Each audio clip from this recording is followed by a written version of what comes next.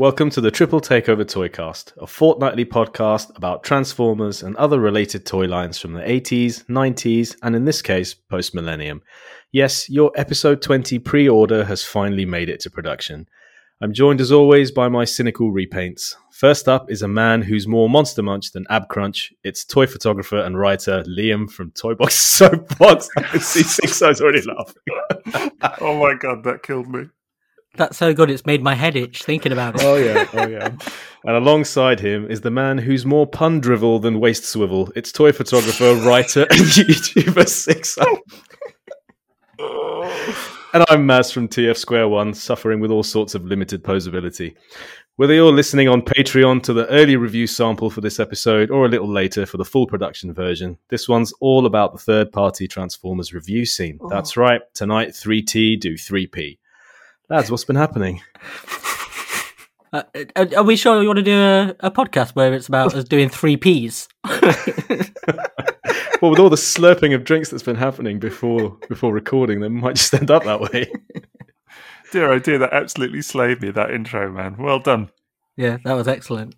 So how are you guys then? Really, really funny. Yes, all good, thank you. Yeah, really, really, very well. Very well. Looking forward to getting stuck into a bit of 3T, 3P chat. Should be fun. We're not shying away from the controversial topics this month. No, indeed not. We did a whole blooming episode on it, didn't we? Yeah. So. Liam, how are you? I'm good, thanks. I'm, as you know, taking time out my busy schedule watching Tiger King Season 2 to be here tonight. Have you done your homework? Not on the Tiger King, no.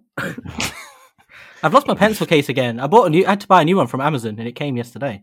You could just take the contents without a pencil case. Just take a pen. That's the weird thing. I bought a folder, and I keep losing the stuff out the folder, and I don't know how. Right. What you need to do is you need to order a Triple Takeover notepad.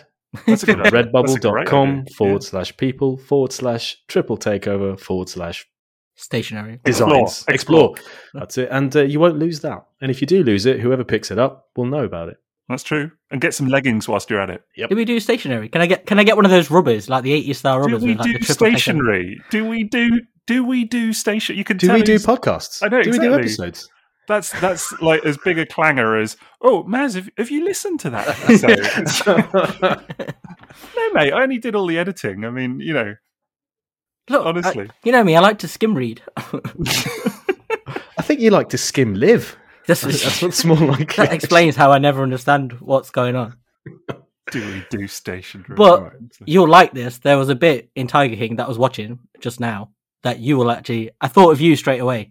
So, are you aware of Joe Exotic? He's this Yes. mad, absolutely Yes, I'm aware of jokes. mental case, locked up in prison, thank God. But he was a police officer. And in some, one of those small American towns where there's like 3 people or whatever. And he didn't have a police car, so he made his own. He got a Trans Am and he bolted police lights on the top of it and a police magnet on the side of a Trans Am. That's as Diaclone as you get, really. Isn't it?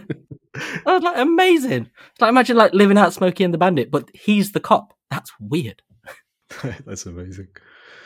Right, well, we should also mention that this episode is sponsored by TF Source. That's tfsource.com, your source for Transformers and on point third-party Transformers. So certainly have no shortage of references to them in this episode. Definitely not in my case, anyway. A lot of my third-party history is tied to them. We've already mentioned the Redbubble store. Also like to mention Patreon. So 60, take it away. Yeah, indeed. Well, we have a Patreon at patreon.com/triple takeover, and there are 4 glorious tiers. I'm going to keep that going, honestly. And Absolutely. yeah, I definitely am. All the way through to Christmas, at least. And speaking of that, you could, get signed up prior to Crimbo, and then get yourself some, if you've got time over the holiday season, get listening to some of our exclusive minisodes. There are now 9 minisodes as of today. Seacon is number 9, isn't it? Yeah, Seacon's number 9. So yeah, you get. I would imagine that must be in the realm of at least sort of 7 or 8 hours worth of content across those 9 minisodes. I'm guessing. I'm not saying exactly, but you could sign up today. Cost you a tenner per month. But we also do. We just loaded a load of deleted scenes from previous episodes up there today as well. And we do early access, so you might be listening to this via early access already if you're already signed up. If not, get yourself on there. That's what I say. And we also have Fantastic. the free episode, don't we? We have one that is available to listen to for That's free. right. We did make the Cassette Combiners minisode available to all, and it's not a lie to say that by doing that, people realized what they were missing, and they did then sign up. We've had a bunch of sign-ups after that. We'll run through all the 6O's butlers at the end of the episode and thank them, because we do have more this time. Mm-hmm, we do. It's getting more and more interesting reading that list out at the end. Yeah, indeed. So, today we are talking about the third-party Transformers review scene. All three of us have been involved in reviewing third-party toys, and in some cases official toys. I think Liam's the only person who's done official toy reviews. So we will be talking a little bit about our experiences with... 6O as well. Yeah, no, I have as well, yeah. Oh, yeah, there was the chess piece. Well, I've done official toys. I've done quite a lot. I've done, various masterpieces and whatever over the years. Oh, right, okay. But I mean, I've done masterpiece reviews as well. I was going to say. But I didn't have a direct line to Takara or anything. Oh, right. It was through a retailer. But no, sure. Yeah, through retail, of course, yeah. I mean, everyone knows that Liam was in Hasbro UK's pocket for a while there. So, that's true. Yes, he was, wasn't he? Yeah. No, I need to dispel that myth. It was through Kapow, wasn't it? So it was through a retailer. That's where it came from. But we've definitely all got experience of working through a retailer and doing third-party reviews and everything that comes with that. And we'll talk about our experiences with certain third parties, certain third-party toys, and generally just what it's been like to be part of that review scene. And I think maybe it would be a really good idea if we also talk about how we got into it. I know Liam might bring up his Download Festival story again. I think it was Download or Leeds. That one. Oh, yeah. I was watching Ice-T and Body Count. Oh, what a time. That's all right. Yeah. Actually, let's start with just a little brief talk about what the review scene involves. Maybe if you're new to the hobby, if you're new to third-party toys or Transformers in general, there's quite a few people around who, well, some people want to become what is known as an influencer, although I don't think I ever saw myself as that. I never liked the label, still don't like the label. It's the kind of thing I thought I would do for fun. Yeah, there was some personal gain involved, but it was never to have this feeling that I was dictating to people what they should like or what they shouldn't like, or be some kind of massive influence on people's buying habits. Well, I'll tell you what, let's just get into that. Let's first of all, what does third-party reviewing involve? I think it's probably what people imagine, or is it? I don't know. It's difficult because it always seems to depend on who you speak to. Because I think some people imagine that you're sitting on this like throne of 3p riches or something. Do you know what I mean? And it's actually very unglamorous. I would say it's I don't want to be all like, oh, it's such hard graft, or I mean, it's reviewing toys at the end of the day, so it is fun. It's also very frustrating at times when the toys are no good, of course, because you've got to really enjoy the toys that you're reviewing to actually have fun with it. Otherwise, it is quite what's the word? A bit deflating at times. Like if you're reviewing something that you really don't like. And I'm lucky these days that I get to pick and choose what I review. So I tend to review things that I like, which is nice.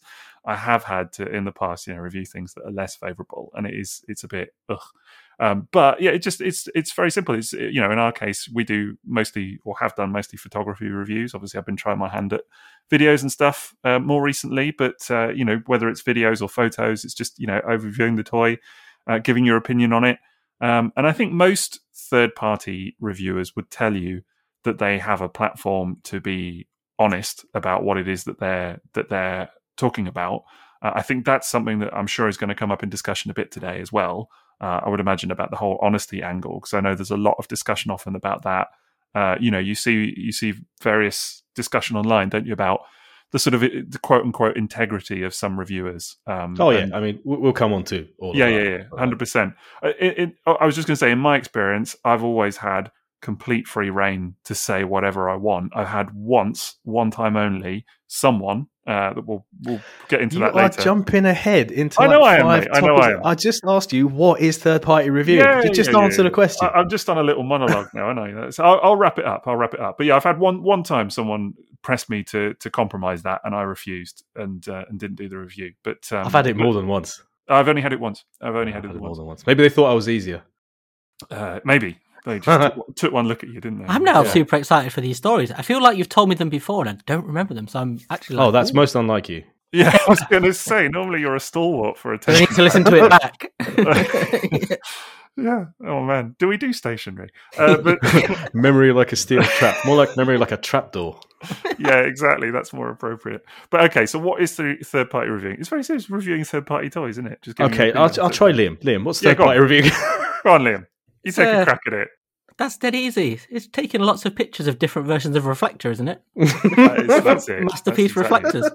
That's basically all it is. Yes, it's being doomed to do the same damn characters over and over and over. And I've reviewed, I think, 5 or 6 Masterpiece Springers now. I've lost count, man.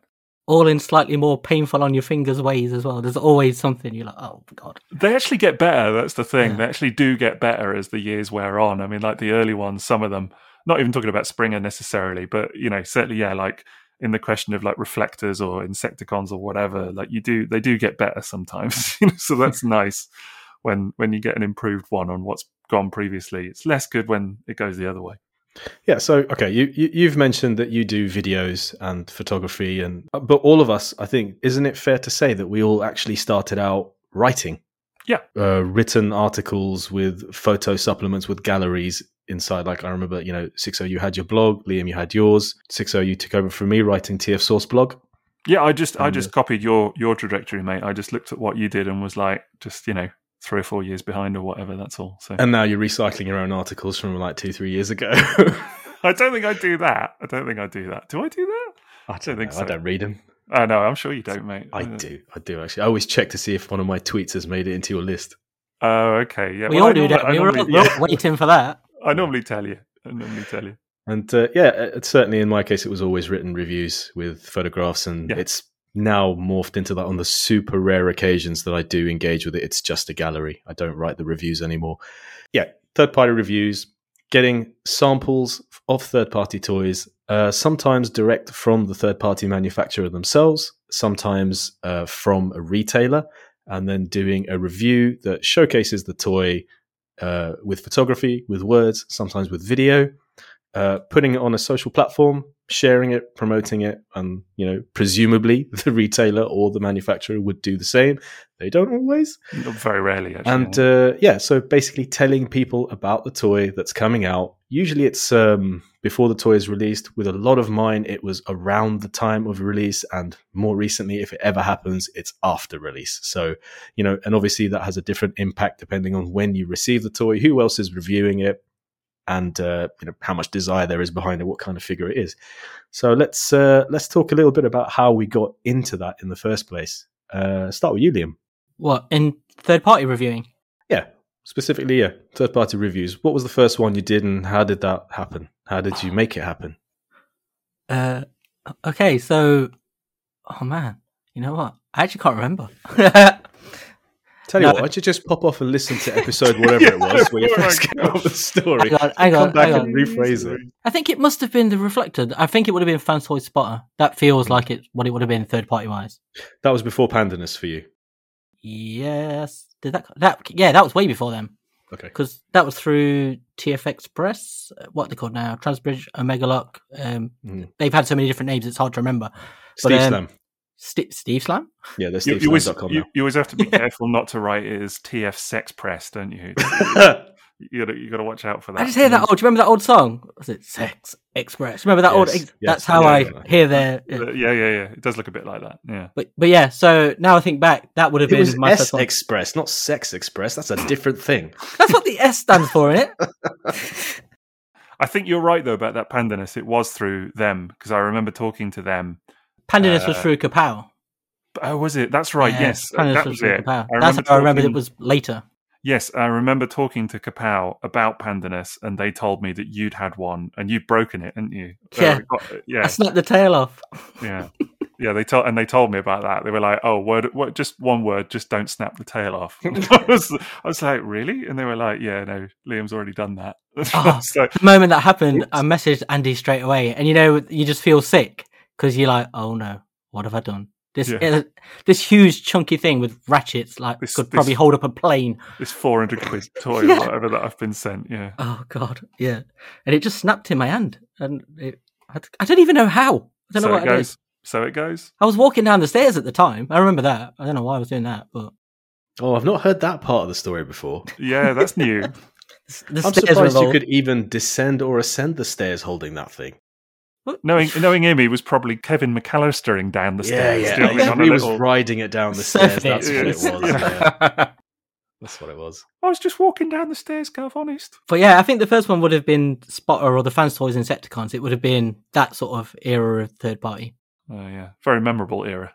Yeah, it's when everything was Masterpiece was really in its swing, wasn't it? Yeah, I think that's also when the review scene was the most. I wouldn't say vibrant. It's probably too positive a word, but it was the most saturated. Busy. Saturated, busy, populated, and very photography and writing focused, wasn't it? There was definitely a significant amount of it. Like if that was your preference, content-wise, you were covered. Yeah, there was us. There was Boastful Manfish as well. John Strong was doing them.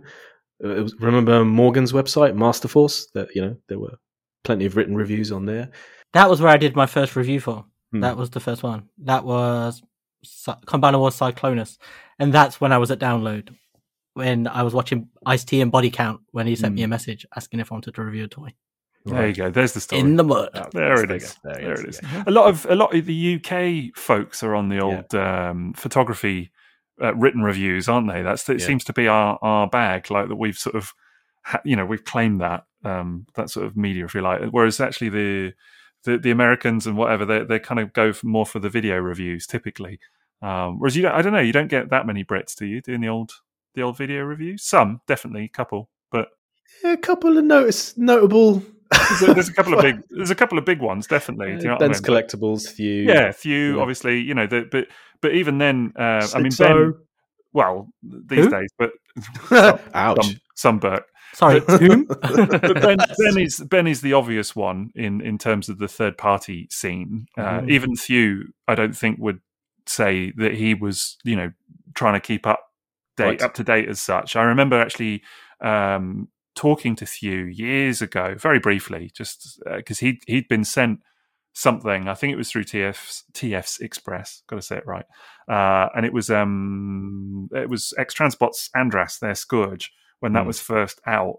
And I think I had to pack it up to send to him, if I remember. Yeah, like that. I think I had to send him Fans Toys Bombshell as well, Grenadier. Right. But I think then he didn't review it because he didn't get time or whatever. And I think he was not doing it full time at the time. That's correct. Which I think he does now. He's full time. But I think he's never classed himself, and I'm not trying to speak for him at all. I'm just this is just what I understand from his sitch, is that he's never classed himself as a big third party reviewer as such. He just reviews. No, I don't think he pigeonholed himself that way. No, exactly. He just reviews the stuff that he likes, right. and when he likes. Yeah, and that's good. I think that's because I also think that is an interesting point as well that I'm sure we'll come into, is about that doing it because you enjoy it, not because it's like this obligation of being current and having to be up to date and all of that, which I think I'm very lucky with what I do now, because I can, as I say, pretty much review what I want when I want, within reason. And that's how you stay sane with it, to be honest. Because I think also I quite like that it's not predictable what you'll do next. Like you did a G1 Star Saber review, and then MP52, and then it'll just be something like, oh well, what? I didn't review this. It's about 6 months old, but I'm going to do it in my way, and that's quite nice because it removes the predictability from your channel. And if you had just been keeping up with everything coming out, it would be like, I guess the next review that's going to land of Fans Toys Spotter is going to be the 601. If you take that period of time with your current format and mix them together, that's kind of what it would have been like. Yeah, the interesting one for me actually, in terms of being first, was I got the Fans Hobby Armada Optimus Prime Naval Commander. I got that. I'm sure they just sent out a load of review samples, what have you, and I got mine quite early. And my review went up. I think Pew got his up first, and then mine was the second. I was shocked by the difference that made, I got to tell you, because it was like immediately just the views. Whereas you don't look at that so much on a written blog. Do you know what I mean? It's not so much about the hits and the clicks and all of that. You do look at it, of course. You do see, absolutely, you do. Yeah. But on YouTube, it's a real thing because the numbers spike very quickly, and that was really interesting just to see the number just shoot up literally. And it's to this day, it's still my most viewed video. And I think it was just literally on the grounds of my video went up before it's a big pretty thing, much anybody else's. So what was the first one that you reviewed, and how did you get into it? Well, the first review I did was actually not third party. It was actually a masterpiece. It was MP25 Tracks, and I did that for Kapow. Right. So I had, yeah. So I had already done reviews off my own back, and I think that's one thing that a lot of people always, they don't so much actually these days, but I remember there was a point I used to get asked a lot, how do you get into third party reviewing? And the thing that always struck me was that this is going to, I'm not being, judgmental or whatever, but a lot of the time it was from people that weren't actively doing any reviews themselves. Mm-hmm. And that was what I was used to say is, well, I can only speak from my own personal experience. I'm not an expert. I'm not like, this is the cookie cutter formula to kind of get into the scene or whatever. I'm not, that's not what I'm trying to do. But from my experience, I think it helped that I'd already done a lot of reviews and been publishing them on a blog and whatever, so and then Kapow, and I'd been doing loads of photos and things, and Kapow reached out, actually, if I recall how or why, but I think it was through Facebook that Andy from Kapow just got in touch with me and was like, oh, would you like to do some pictures for us and some reviews and stuff? And I was like, yeah, man, of course. Do you know what I mean? And so they sent me a copy of MP25 Tracks to review, and that went well. And then it was Make Toys Gundog, and then some other Make Toys stuff. I think it was their Headmasters and bits and bobs, or at least the Iron Will, the hard head. And it just kind of snowballed from there. And then I did some stuff for TF's Express as well. And then actually I got, through TF's Express, I got quite a lot of, that was more sort of samples and things, which is what you were saying, Maz. So sometimes it's, it's actual retail copy toys, that are packaged in a box exactly as people get them, through retail or whatever. And then, very often in my experience, not so much now with TF Source, but in the past, it has been, just test shots and things.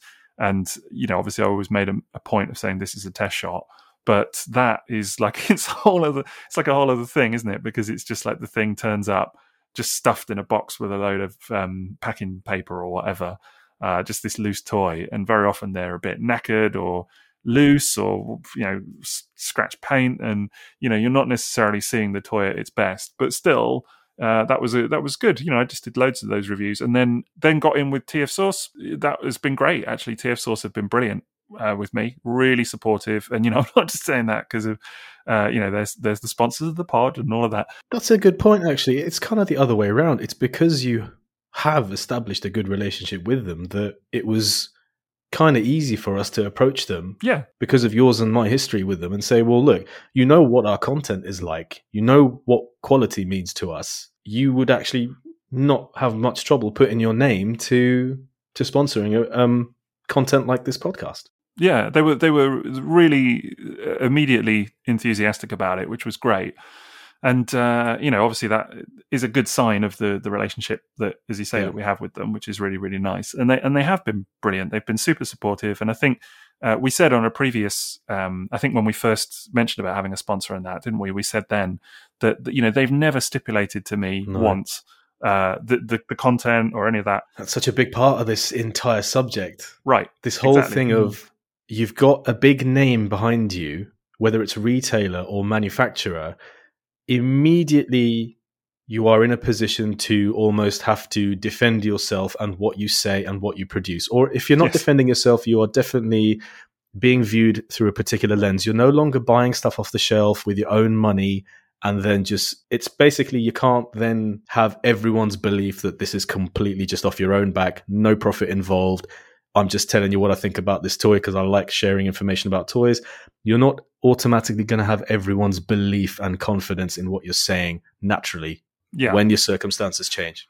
I think that's absolutely, absolutely true. I think you build that up a bit over time if you are candid and honest. And, because, I get a lot of people now saying to me that they trust my opinion and things like that, which is always nice to hear. I don't try and sugarcoat things, but I don't try to be excessively negative with things as well. Do you know what I mean? If I am enthusiastically enjoying something, I will just say, I love this. I think it's brilliant, and I don't look to overly, heavily, harshly nitpick as well, much as I don't look to apologize for flaws. There are toys that I love that I've reviewed that I have said. Everyone knows you love everything. I know it's been said about you for years. It has been said about, but again, I thought about this recently because someone said, "Oh, do you ever do?" Because on my video reviews, I often at the end just say toot or boot. Is it a toot or a boot? And someone said, "Oh, do you ever do boots?" And I was like, "Yeah, actually, there have been a few." Do you know what I mean? And I did one recently, an X-Transbots toy, because I love X-Transbots and I think they've got some amazing things going on. But that one toy, I just couldn't get on with it, and I was really disappointed. Talking about reviewer style is definitely something we should focus on a little bit later. Sure. I wanted to also talk about how I came to this as well, because it's not too different from what you were saying earlier about no cookie cutter formula as to how to get into this. But I suppose there is, because if you follow our formula, then it was a very direct path in. But maybe that was specific to the time that we got in. So I had spent over a decade writing Transformers articles about G1, about variants, about the history of Transformers and stuff like that. And I had my own websites, and I wrote for TF Source blog for years. I wrote for masterforce.org, and I wrote for Morgan's Masterforce website, which is unrelated to the other one. And I used to write reviews on message boards as well. So the whole third-party scene sort of passed me by, the whole modern toy review scene. I was still very much writing about vintage. But then I bought a couple of Masterpiece toys. I think Masterpiece, Sideswipe, and Soundwave were when I really started to get with the program that everyone was on board with. And I started to see the appeal of third-party Masterpiece scale toys like Quakewave was one of the first one really got my attention, and Feral Rex a little bit as well, even though it's not Masterpiece. And I was talking to TF Source because I was writing for them at the time. And I said, well, how has everyone else gotten into it? Like, what do I need to do to sort of get samples so that I can access these toys? Because I sure as hell couldn't afford to buy them all off my own back at the time. And it was suggested to me, actually, that I go directly to the manufacturers. So what TF Source did was they hooked me up with the emails of the people that they were talking to. So for MMC, Mastermind Creations, I got a contact. For Fans Toys, I had a contact. For DX9 and UT, I had a contact. For KFC, I had a contact. So there were people that I would email directly. And it was almost like a job interview. So I told them, well, look, this is my history of work. This is my social media. This is the following I have. This is what I'm known for. And it was slightly awkward because it was a case of tooting my own horn in a way that I've never done in the community. Never once called myself or referred to myself as an expert on anything. Never ever used those words or that sentiment. But I kind of had to say things like that to get them to notice I was writing about something that they wouldn't have been looking at. And I said, well, as a result, I've got quite a big readership, and I would bring something different to the scene in terms of written material and photographic material that you're not currently seeing with the video reviews and the kind of generation of person who is reviewing this stuff at the time. And it was directly through the manufacturers that I got samples. So that had positives and negatives because it meant that I didn't get everything. They only sent what they thought would be useful. Sometimes the positive was that it was really early stuff. So I remember getting Scoria after it was in everyone else's hands, but I remember getting some MMC stuff before it had ever reached anybody. So that was super exciting. You got Fans Toys Saw quite early, didn't you? I got that really early, yeah. So Fans Toys Saw was one of the most exciting out of all of them because it was... the polystyrene, really, yeah. I remember, yeah. And there were things about the test shot that were better than the final product, which was really interesting. What was amazing to me was that they would be okay with sending me what were supremely expensive products at the time and then letting me keep them after I'd written about them. But with something like Saw, because it was so early and desirable, they insisted that I then pack it up and send it on to Kapow. So Kapow would then distribute it to whoever was doing reviews for them. But actually the first third-party product I reviewed was Micro Robo, the Black Perceptor from KFC, and I did that for Morgan's Masterforce site. He gave it to me, and also Cubex Huff, Cubex, now known as Bad Cube. He said, just review these, take the toys, they're yours, and do the reviews for my website. So I did that. And that's basically how I got into it. I was using my years of writing Transformers articles as a sort of in with these people. But then as a result, when they had decided that it didn't really suit their needs to supply people directly, my supply completely dried up because I wasn't getting them through a retailer. Whereas if I had gotten them through a retailer, And I think I could have done if I wanted TF Source to do that for me eventually. It would have been much more regular, and I could have picked and chosen what I wanted. But yeah, that's how I got into it originally. And yeah, it was a fascinating time, really. It was so supremely exciting to first get into that. Just the idea that people would send you a free toy that you would then write about, and of course I was writing all the time. I was doing it 2-3 times a week, staying up till 2-3 a.m. writing. And yeah, so that's basically how I got into it. I went directly to the third parties themselves. That's very different to my experience because, most of mine has been done through retailers. There's only a couple of third parties that I have actually dealt with directly or needed to. And I must admit, I've been quite thankful for that. But that feeling of getting stuff early that you were describing, certainly in the early days, I totally identify with that. I remember being almost giddy with excitement. I know it sounds so silly to say now, but genuinely not believing my luck when some of the stuff came in early and just being like, hoo, hoo, hoo, look at this that you've got, that actually there aren't even any real pictures of it on Tinternet or whatever. Do you know what I mean? It's not the one or two bits that I've had that hadn't even really been seen. You're the first person one of the first, I should say, one of the first people that is kind of talking about it or really kind of making it known. And that was, it was a real buzz for sure. A real buzz. That's how I remember it, is the excitement of getting something new that you hadn't really seen much before. And that sort of, I don't know, it's a bit like Christmas, when every time they would send one out and it was going around the people. Yeah.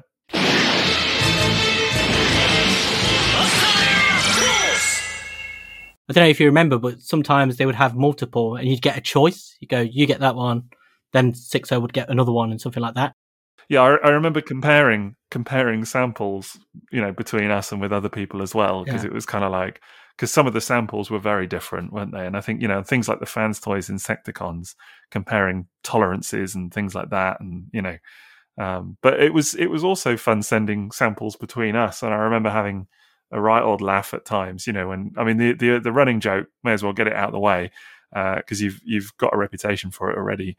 Was you smiling? You know what I'm going to say, but Maz would always break the damn things and then have to send them on. And so the number of times I'd get a little note from you saying, by the way, I have snapped the wing off this, or I have, or the arm is broken, or something is wrong. Or the thing is that it wasn't just me. You'd notice it I know. In the fandom, like people were getting them and ruining them. And I was thinking like, all right, so true. This is how not to transform it. This is how not to do what the instructions tell you. Please be wary of that. And it was almost like this service to break my sample that I couldn't sell the damn thing afterwards. No one wanted it.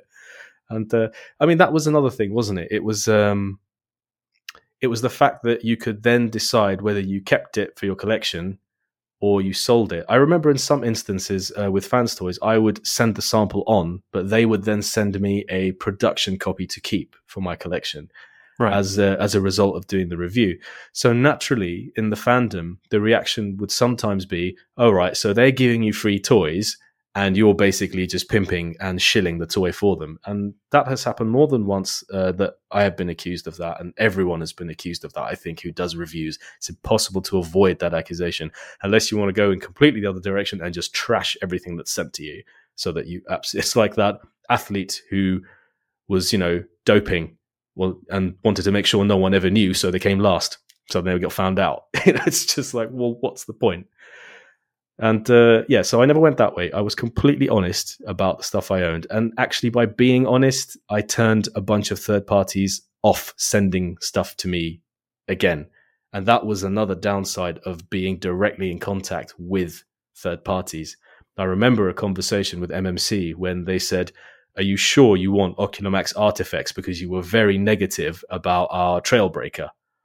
And they were a bit wary about sending me anything else. But then they sent me the Hoist, the artifacts, and I really liked it. But then they sent me Malum Militia, their Insecticons, which I thought were garbage. And I was very clear about that. Never heard from them again. They literally never sent me another email after that when I didn't speak positively about their Insecticon set. Did you guys have any experiences like that? I guess not so much like that, as I say, because most of my work has been done through a retailer.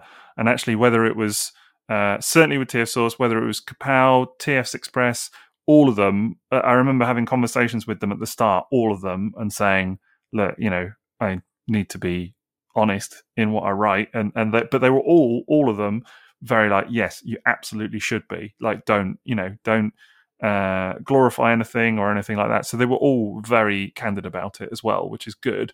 So I always felt like I had that support, and I haven't really had any major negatives in that regard. As I say, the only one for me was Ace Collectibles, which I remember I got a note from them. They sent me a couple of figures, actually. It was the hubcap and the cliff jumper, wasn't it? They never sent me their hubcap. They only sent me their cliff jumper, Tumbler. And it was a dreadful... That was November 2016, exactly 5 years ago. Ah, there you go. That was a dreadful thing. Yeah, honestly, garbage. I really didn't like it at all. There was precious little to say about it that was positive. I got the same communication. I got the communication that please be positive about this figure, and I wasn't. And because they were basically Bad Cube, I didn't get any more figures from Bad Cube afterwards either, because they were unhappy with the fact that I didn't give that Tumbler. You didn't miss anything. No, I think I had their Warpath as well, and I wasn't particularly fond of that. So that combined with the Tumbler thing put them off me. But then they came back to me when they had their Sideswipe and Red Alert, and they said, "Would you like a review sample?" And it was really funny. I said to them, "No, I'm not interested, because I don't want to deal with the fact that people don't like honesty." And I meant that as a direct jibe to them. But it was so funny because the guy said, "Yeah, the fandom can be really negative. We understand." I was like, mate, I'm talking about you. So, they didn't even get the fact that it was their previous behavior towards me that put me off taking any future products from them. I've got to tell you, I mean, I actually really enjoyed a lot of Bad Cube stuff. I really liked their Sun Surge. I actually did like their Warpath. I know a lot of people don't. I did like it. I enjoyed the transformation. I know it was a bit full on. It's divisive. It's a divisive toy, and I can see why. It's my most disliked transformation of any toy I've ever owned. You really didn't like it, did you? I love how it looks in both modes, and I just hate it. It looks great.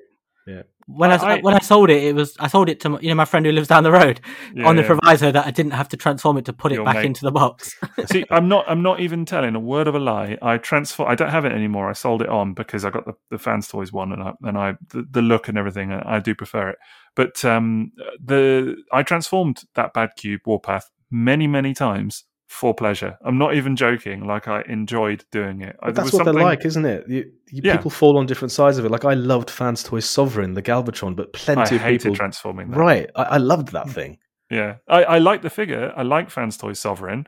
I never transformed mine because I really enjoyed it. I actually have the I don't. So I had the test shot of that for years, and then I sold it on, and then I got the M version instead. I think the newer one, and I haven't transformed the M version because I just don't want to. But you were just saying about going through retailers was sort of a different experience.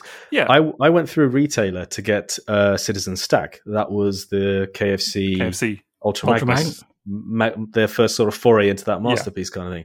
And I basically ended that review by saying I really enjoyed how fun the toy was, but I did not think it was a masterpiece.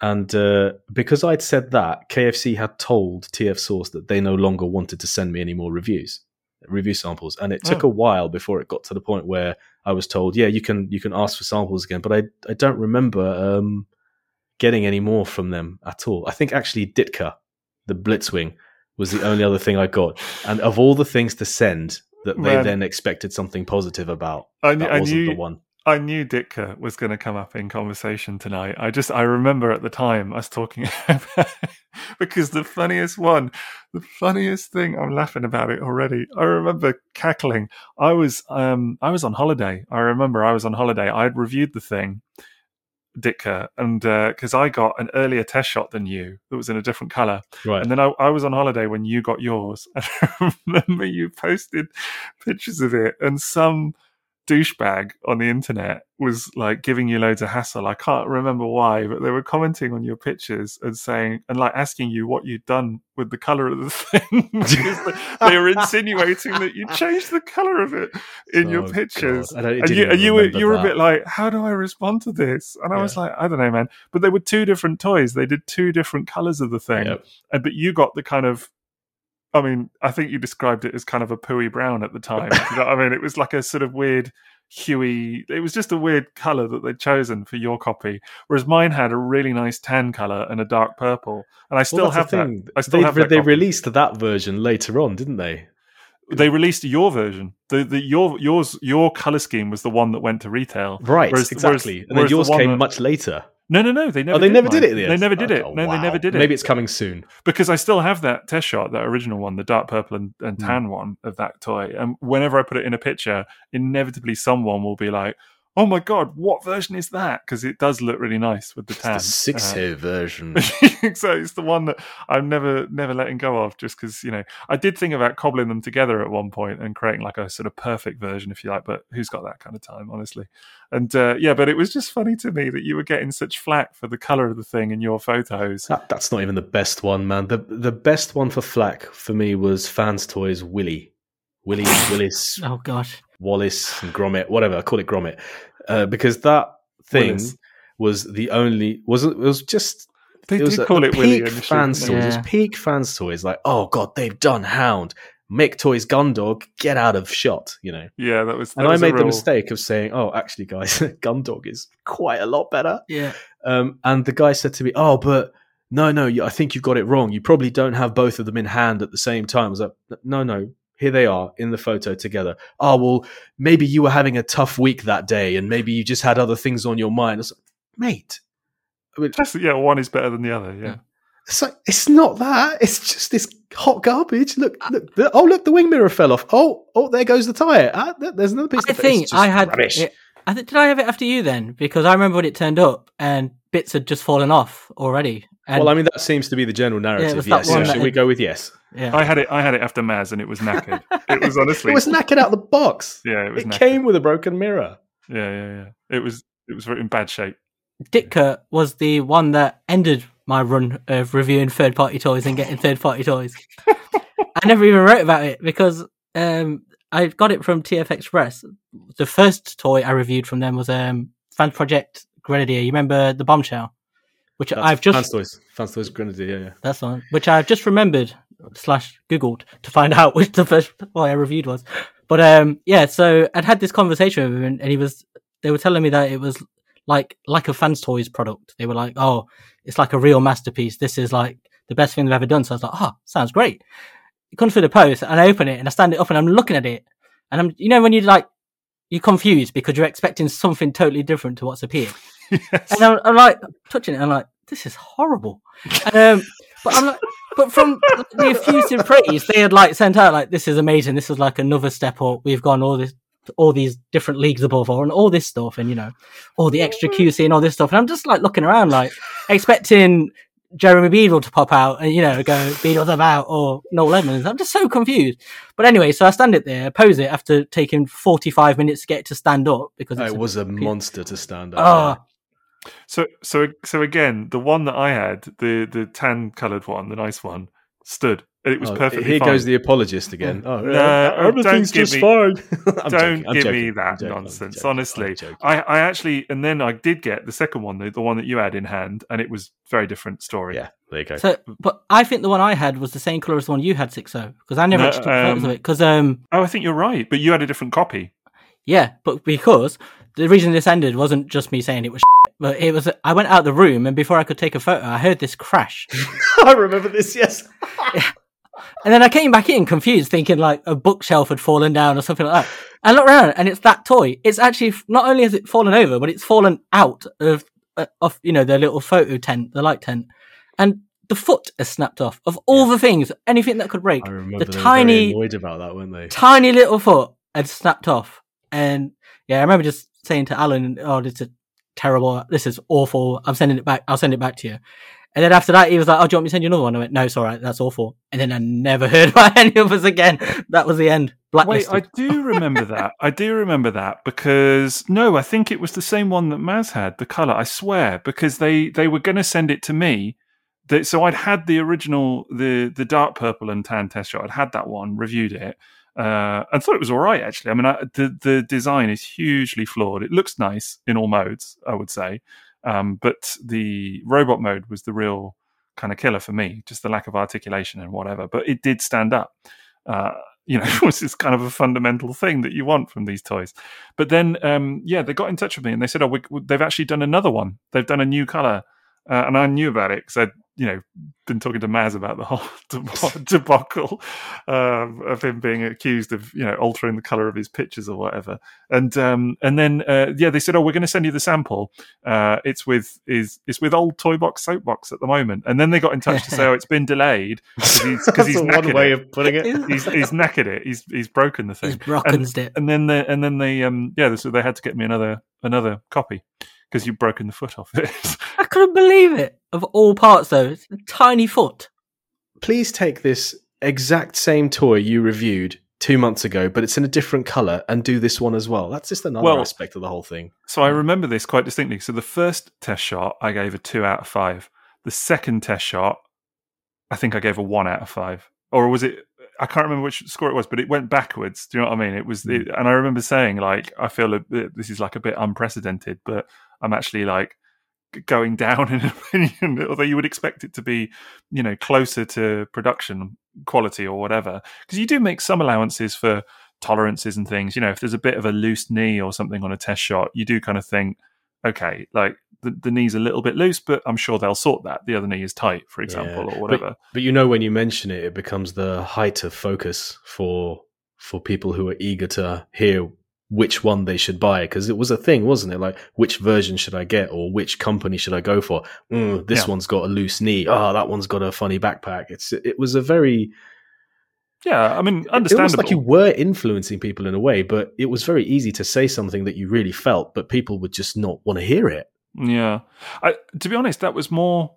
I always found if it was a negative, people actually treated it quite well. Do you know what I mean? There was a couple of times where, you had to sort of not over-reg it. Do you know what I mean? You had to. I was always keen to kind of say, this is a thing, but actually in context, it's not that bad. Do you know what I mean? I don't know, the maybe there's not enough waist swivel, or maybe there's not enough this, or the backpack's a bit loose, or whatever it is.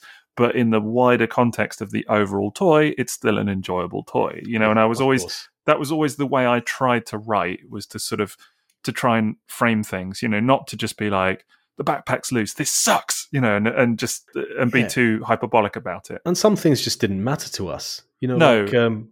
I think you can some hollow spaces on the back of Meteor. Yeah, to some people, that was the absolute deal breaker. Yeah.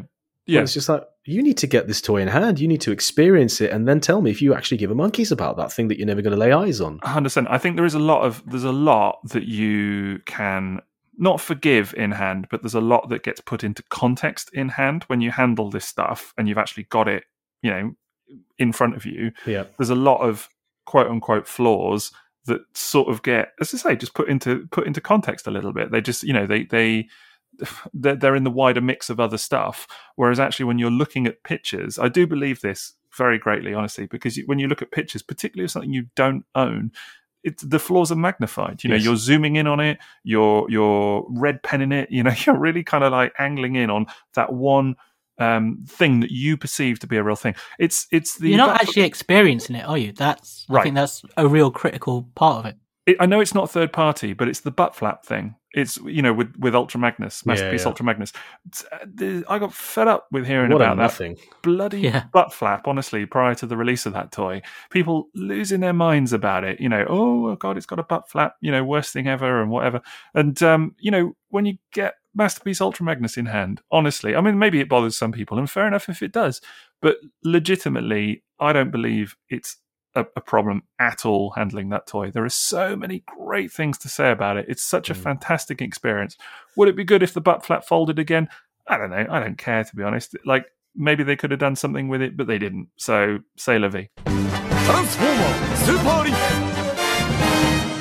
That's really interesting that you're talking about something that the fans were or other collectors like us were focusing on, and they weren't seeing the bigger picture. Because sometimes the companies did that with me. Oh, yeah. I received a Parallax kit from Fans Project to put on Classics Prime.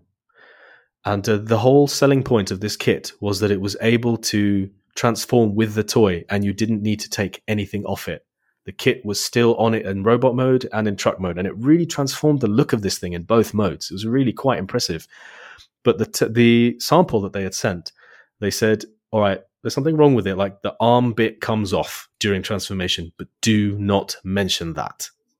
And I was like, well, okay. But, no one else had really reviewed this thing. So I did some pictures, and I loved the pictures I took of it. And I remember Steve came around because he had a Henkei Convoy, and I didn't have this toy at the time. So he was like well impressed with this thing as well. And I remember going back to them and saying, all right, so I have to be honest in my review. I will mention that the arm came off, but there are so many other positives about this set that I think it's going to mitigate it completely. And this is going to be a positive review because I really like this thing, and the pictures have come out ace. Here are the pictures. They weren't having it. They're like, nope, just send it back. I was like, well, no, hang on. I've done the photos. I've pretty much written the review. I think it's going to be fine. But they weren't even in the position like, you've done the work and there's the toy. That's the agreement. They were just like, no, send it back. Don't do the review. Forget about it. Don't release the photos. They just weren't having it. That's mad. So you did all that work and then for nothing, essentially. Oh, there was a lot of that, mate. There was a lot of that.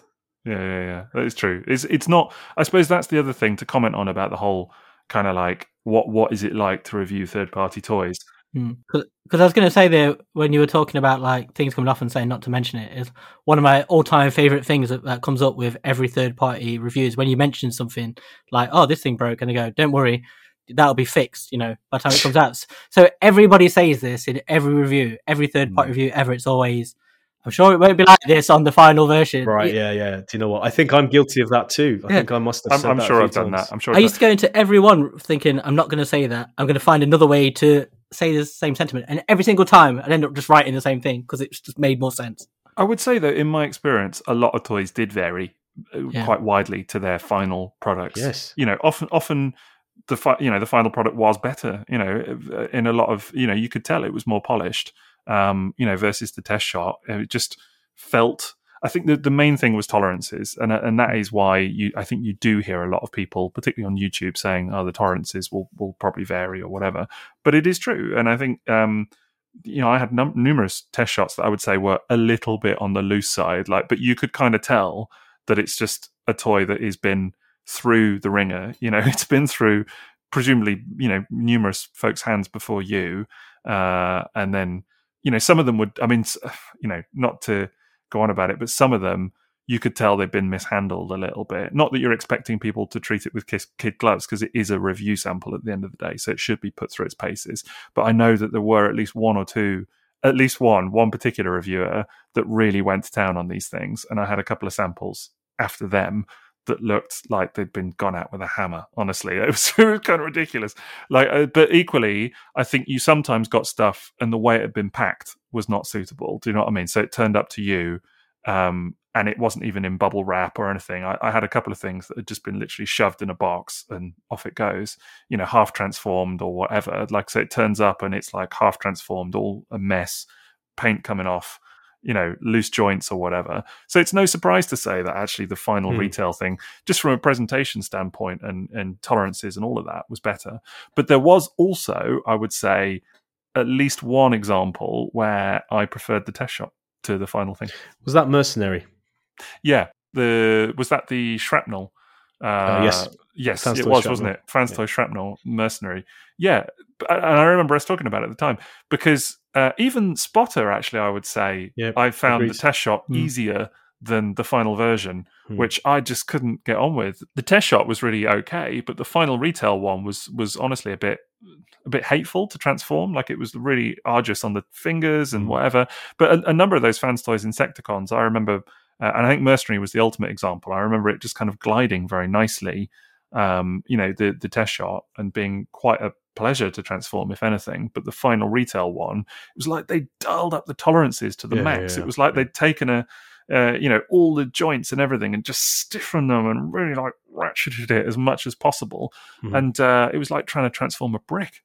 So there were at least a couple of times where I remember thinking, gosh, the test shot was more fluid. It's funny you use that example because of the 3, I think that's the one I had where it kept splitting in half at the waist. Oh, I think that might be the exact same one that I had, actually. Yeah, because they fixed that for the final version. No, yeah. They fixed it. It was like the screw cap was missing inside or something. Right. I remember going straight back to them saying, do you know, this just falls apart at the waist every time you turn it. And they were like, yeah, won't be like that in the final one. So again, I think I do remember that. But the one you were saying there about having ones that were better, the one that I had was, do you remember X-Transbot's Ollie, the wheelie? Oh, yeah. When they did the V2, like the test shot they sent me was a really early one, so all the plastic parts were different colours and stuff.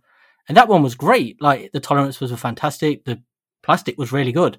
And because it had fixed all the stuff from the first one, if you remember the first release. Yeah. But then when the actual thing came out, it was awful again. I genuinely can't figure out what happened from there to there. That's funny because, I got a second Ollie, never had the first one, or did I? I think I did pick up but I think I bought the first one. I think that was me, like, as in a customer. And then I got a review sample or something, I can't remember, of the second one, and actually really liked it. And enjoyed it a lot. But I remember writing quite positively about it and saying it is definitely improved. There's some aspects of it that are still dubious, for sure. But on the whole, I mean, it's still now to this day the masterpiece not wheelie on my shelf. It's still there. And I don't transform it a lot, but it's still in the collection. But I had a couple of people saying to me, "Get out of town! There's no way, that thing's trash." All of that, and that was a thing. Sometimes you would get people really vehemently kind of disagreeing with you, about what you'd written, and that was always, I suppose, understandable to a certain degree. A little bit disheartening at times. Actually, the weirdest was when you wrote something negative, let's say, or not negative, but critical, and people would leap to the defense of the toy. I've had that quite a few times, probably even more actually. When you say something and you say this is not good. I've had that recently. God, that that Bumblebee movie Optimus Prime, that third party one, which is a very nice looking toy, but just no fun to handle. The number of comments that I've had from people sticking up for it and saying, "Oh, you obviously didn't, do this right." Maybe you were having a difficult week. Yeah. People telling me, "Oh, you didn't transform it right, or you didn't do this right, or you didn't do that right, or whatever." And I'm like, "Oh, yeah, okay." And at the end of the day, I am just a regular human being giving you my opinion on this thing. So if I did miss something in the transformation, it's because the transformation is a fucking nightmare. Excuse my language. Do you know what I mean? You're like, someone bleep me out later, but it was awful. Do you know what I mean? So little fun to do. So yeah, I'm not going to be critiqued about, oh, I missed this, that, or the other. Do you know what I mean? Because at the end of the day, I'm just, I'm not an expert with these things. You get the toy, you go through the motions with it. If you do miss something, it's because, I don't know, it's not good. Do you know what I mean? It's not a good product or whatever. That's the thing. So you can only do your best with it. Yeah. It was such a tough balance between. Well, it wasn't even a balance because I didn't try to balance it. It was just, this is what I think of it, and then you would deal with a reaction from, well, maybe no reaction from a retailer or a manufacturer. I had reactions from manufacturers, and then there'd be the fandom reaction. Like, I found Make Toys items brilliant. I loved Make Toys stuff, and I was super excited about getting it. But I had so much drama with Make Toys. And the thing is, the reason I got in with Make Toys to get stuff was because I realized I knew the guy responsible for their marketing from years ago in G1 and Diaclone collecting. So I realized that I was like, dude, it's been a long time. Let's talk. Give me some toys. And I remember getting Pandinus, the big Scorponok, and saying, the one I broke. You do realize, like, it's got two left arms and the other one's just reversed. That's what you've done. Yeah, don't mention that. Yeah, but it's really obvious. Don't mention that. All right. You've done the same thing on Utopia. Don't mention that. All right, okay, fine. Don't say anything. They sent me the visualizers while I was on holiday. I came back and reviewed it, and they said, yeah, we do want to send you more stuff, but you did take quite some time to get that review up. I was like, it was 2 weeks. was 2 weeks, and I was away, and you knew I was away, and that was a really weird relationship, which didn't help us when Galaxy Meteor happened, because we got Galaxy Meteor as a review sample, as a toy that was available to buy at TF Nation, and people bought it there. I got my review sample a week after that when I came back to Iceland, reviewed it, loved it. And I remember Sixo loved it. And I think I bought mine at TFN. That was the first time I met you, was that day when you bought it. Because we were at the table when you were opening it. Yeah. So I saw your first impressions of it, and I was when you passing it around the table, and it was like, wow, I remember going up to you in the bar and being like, "Are you Liam?" Do you know what I mean? And you looked, because I think you were wandering around with a little plastic bag of Armada toys, little carrier bag, looking a little bit lost, just like, what is going on? Someone had come up and handed you a bag of Armada toys, and I remember you saying to me, like, "I've got this bag of Armada." You didn't even know what it was. I remember you saying, "I've got this bag of toys. I don't know what it is." So that reaction was genuine. Everyone who handled that toy was impressed. Yeah, and then it made me buy it. That's why I bought it. It's a great toy. And they cancelled it, and they was like, "We're not going to make it." I've got a picture of you in the bar somewhere, Maz, posing it, and there's like about 10 people stood around. I was making it do the run, wasn't I? You were making it do the run. Yeah. And you were posing it on one of the little low tables in the bar. Yeah. And genuinely people were looking at it going, wow, this is amazing. It's wonderful. Everybody that saw it loved it. But I bought it at TFN. I loved it. I saw that they had a little sample on the convention table. I made that one do the run too. Yeah.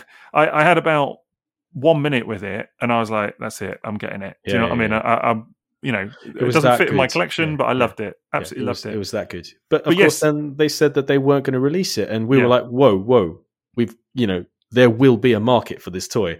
I still to this day don't know if that was a stunt they pulled or what it was, but maybe we then got accused of being part of this hype train for this toy, which they then cancelled and built up a massive desire because people suddenly realized they couldn't have it. And of course, then, maybe inadvisably, we went and did this whole hashtag get make toys made thing to say, well, look, if everyone shows interest, they're going to make this toy and you're going to be able to own it. It's all right for us. We have it already, but you should really know how good this thing is.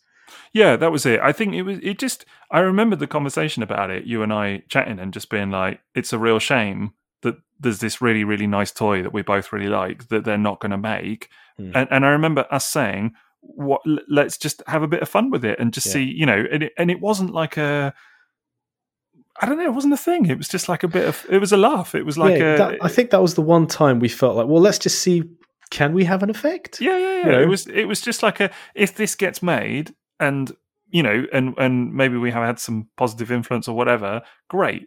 If it doesn't, oh well, do you know what I mean? No one's any worse off. It was just like it was supposed to be like a fun thing. And most people were really on board with it. But I remember there was some really negative reaction from some quite vocal corners, which has all been ironed out since. So it's all fine. I'm not interested. I went on their podcast, didn't I? Well, you did. Yeah. Squashed the beef. Yeah. Yeah, that was an interesting one. But I remember there was some real surprisingly strong reaction to it, calling us, a bunch of shills. These photographers that are going off on one and clearly in the pocket of Make Toys, and it's all shady, and what are they up to? What's their motives and all of this? And it was like, well, the motive is I bought and paid for a toy that I really, really liked. I saw it in hand, bought it with my own money, I might add, in this case, and really liked it, decided then that it was a shame that they weren't going to make it, and thought I'd have a bit of a laugh on the internet and see if I could help to get it made. That was literally the end of it. So it was a bit of a weird one to suddenly be accused of all kinds. And that I remember just being a bit baffled by, because it was kind of like, where's this feeling coming from? Do you know what I mean? This reaction. I don't know. It was a weird one for me, for sure. It's crazy when you think that's over toys as well, like how serious that became, like how it blew up. Third-party reviews is serious business. It's mad. Business with a Z's. Lots of serious Z's. Without any vowels. But you know what? I just remember thinking, you know what, man? I got other things going on in my life. I don't need this. No, you don't. Shut up. Stop claiming that. We know it's not true. Okay. What are you joking about, mate? I'd let you know. We've seen your third-party review pile. Yeah. Oh yeah, absolutely. Yeah, the old throne of riches, aka his house. Yeah. But it was just a mad one. As you said, it's toys at the end of the day. Do you know what I mean? And And I think that is the reality is with all of this is that it might seem, I don't know, it might seem which way or whatever, I don't know, but it's toys. That's the thing. It's adults reviewing toys. It's nothing more than that. It's not that glamorous or anything. It's just literally grown adults giving their opinion on toys. And then you get other third parties who are just an absolute dream to work with. And I have to mention Fans Hobby because they are the only third-party company that I still keep in touch with. Sometimes it's just to say to them, man, you guys put out some beautiful stuff. And they'll be like, you know, we really love your photos. You don't have to write a review, but just really love you to do some photos because you're creative. Here, take this. And I love working with them. They never pester. They're never like, hey, have you done it yet? Hey, have you done it? And bless them, they tried to get me, I can't remember, I think it was Powerbase, so they tried to get me that before anyone else. But Icelandic Customs made damn sure that didn't happen. So, you know, they tried. I got it when I did and, you know, did my review. Had great fun doing their Overlord, their Double Evil, which is a spectacular figure. Fantastic toy. Virtually everything I've had from them has been fun. Like those monster bots were outrageously good.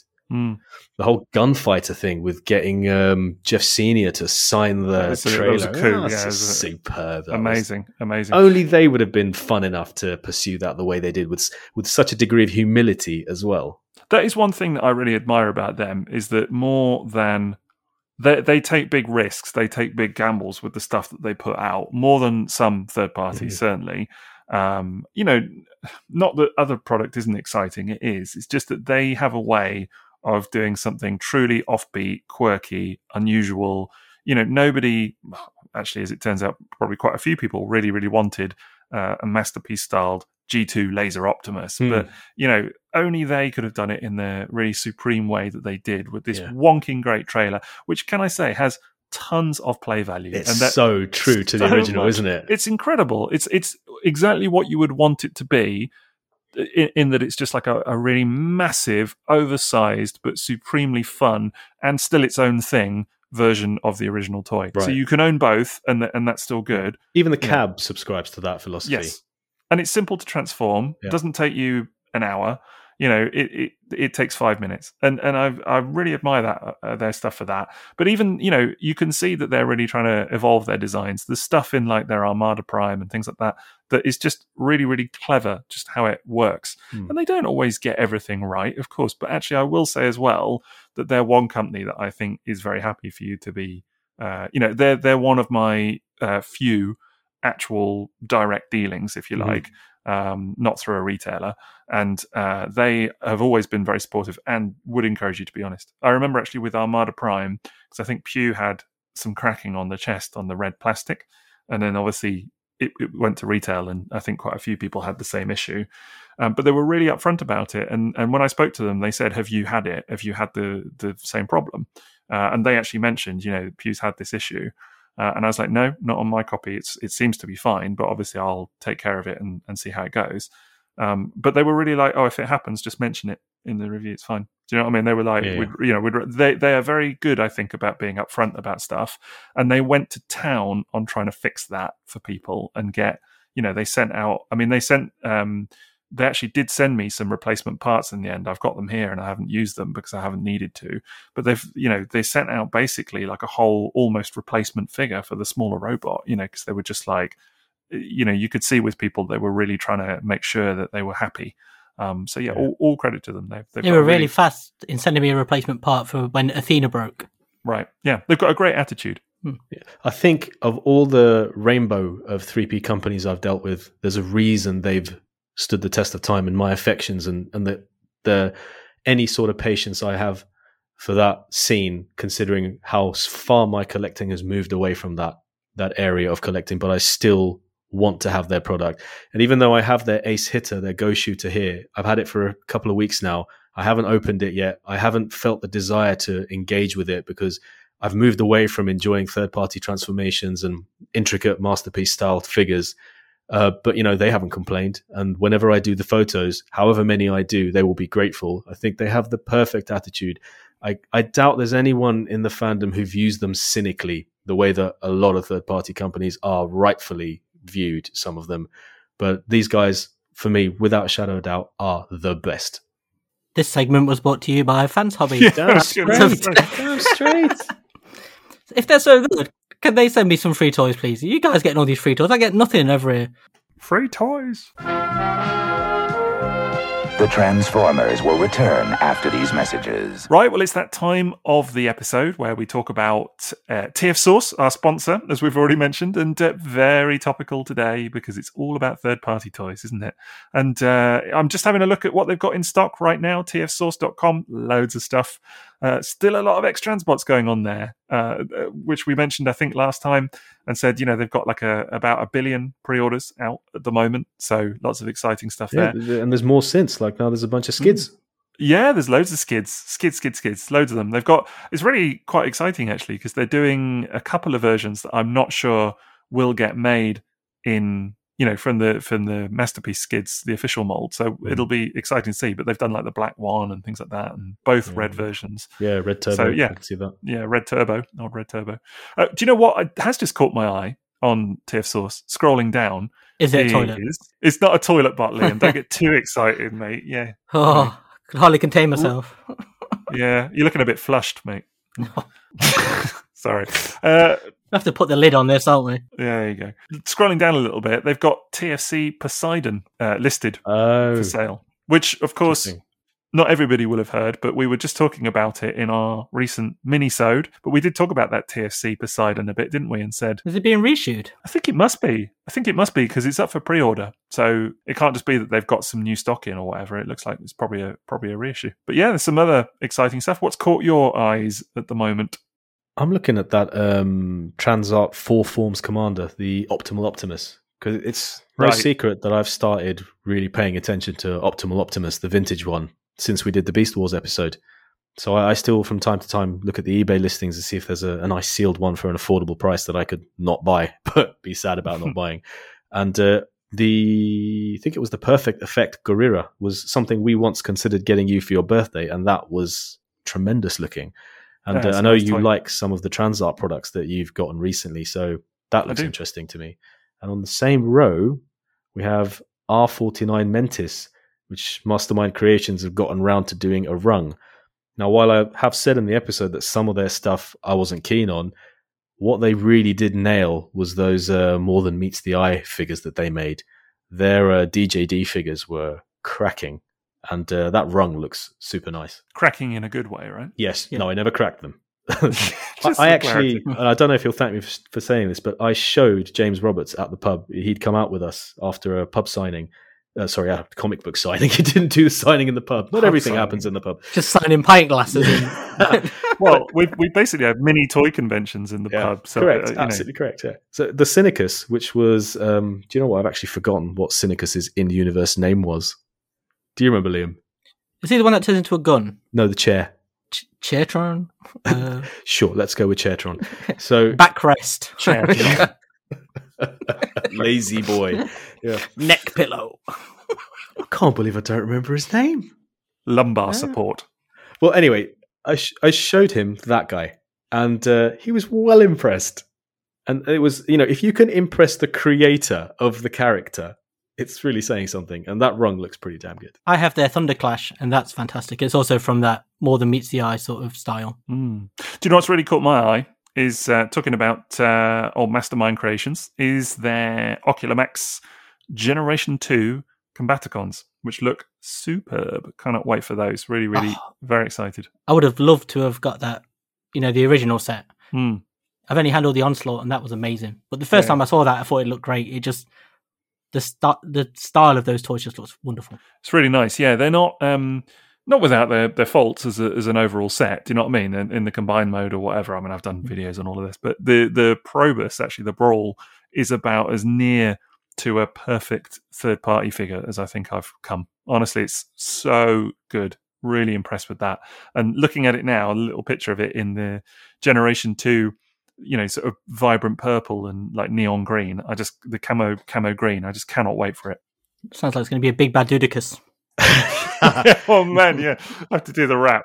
I've got to put this correction in before we get a slew of messages slaying me for this. Cynicus was actually Voss, was the gun guy. It's Kaon. He was the gun guy. Kaon. Hey. And Anarchus is the one I showed James. So it was Kaon that turned into the chair was called Anarchus, and he thought that was brilliant. and it was brilliant. So we should listen to Liam then. He said it was the gun. Yeah, man. Liam, the font of knowledge. And you were dissing my memory earlier. That Synicus broke in 4 places. Actually, I got 4 replacement parts on it. Bless them, they sent them out every time. It doesn't sound like it's made you too cynical, though. Go away. Sometimes I just amuse myself. Sorry. That's our sponsor segment. So there you go. You can find all of this and more. We're not doing this right, are we? TFSports.com. We're not doing this right, are we? Yeah, I think yes. Maybe a little bit of polish to be had on it, but never mind. But we talked about the toys, and it's all good. And there are lots and lots of nice toys on TFSource.com. So do check them out for all your Transformers and third-party needs. We now return to the Transformers. So we've talked about dealing with third-party companies, what third-party reviewing is like. We've talked a little bit about our anecdotes of the scene and of reaction from fans, a few choice examples.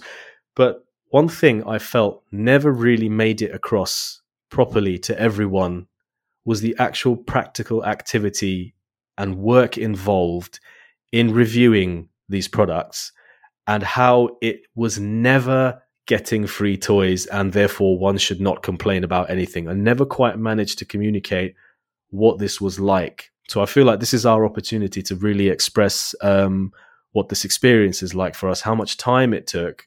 And I always used to talk about it as, if you take the value of the toy I've received for free, calculate how much time I've spent producing this review, and then convert it to an hourly rate, really not a profitable exercise. I could have just done something else for more cash if it was about that, and just bought the toy. So it is absolutely not that. So I want to hear your experience of what was it like to review third-party toys. So Liam, can you just talk us through, like, getting one through the post? What's your process, or what was your process? It would come through the post. I would open it and I'd just play with it. I think that was always my process, is just play with it for a little bit. Like, I remember do you remember GT Jazz? It was the sort of modern masterpiece style. And that's one of the favorite third-party toys I ever owned or reviewed. But I didn't get to keep that one. I had to send it to someone the next day. So it was, I don't know if you remember what it was like sometimes when you had to send it on, but there was a lot of time pressure. Right. And so in that case, like, it just play with it for a couple of hours just to kind of get a feel for what you can do with it, and then spend far too many hours taking photos of something for essentially nothing. That's what I mean. Like, I remember there are times when stuff's come and I've had to have the galleries done by the next day, because I said I would, and you end up just staying up for the entire night doing it, like through like 6, 7, 8 hours of just constantly taking photos and editing photos. And so you didn't get to keep the toy in that case? No. So why did you do that then? Just because it sounded like a lark, didn't it? It's just fun, No, it's just fun getting to experience that toy, and it looked so good. And at that point, I don't think there'd been that many photos of it, so it was quite exciting to be on the inside a little bit and have the inside track. And it did make me go out and buy it afterwards because I enjoyed it that much. But it was just so much fun. Sometimes it was really fun when a toy was really good like that, and then there were other times, like with some of the fans' toys, where that excitement wore off quite quickly, and it felt like more of a battle. Sometimes when you're trying to get poses out of things, and no matter what you do, it just doesn't look right, and then you start to feel like it is work rather than fun. And you know me, all this stuff's always just fun to me, and so sometimes when it crept over that, I started to resent it a little bit. Sixo, what was your experience like? Yeah, a lot of that rings true for me as well. I think the first thing to say, I guess, is that there's no one experience. Do you know what I mean? There's no uniform experience with this stuff, because, as Liam has already sort of indicated, sometimes you get to keep the thing, sometimes not. Very often not, actually. And so the sort of perception of, like, even getting free toys or whatever is actually a bit of a misnomer, because very often you don't get a free toy at the end of it. You get to spend some time with the thing, and then you got to ship it off to someone else. And if you really like it, you are a bit kind of like, okay, do you know what I mean? That's done then. That was the one where I felt genuinely sad shipping it back. I think that's the only one where I was really sad to see it go, because I didn't feel like I had it long enough. Yeah, 100%.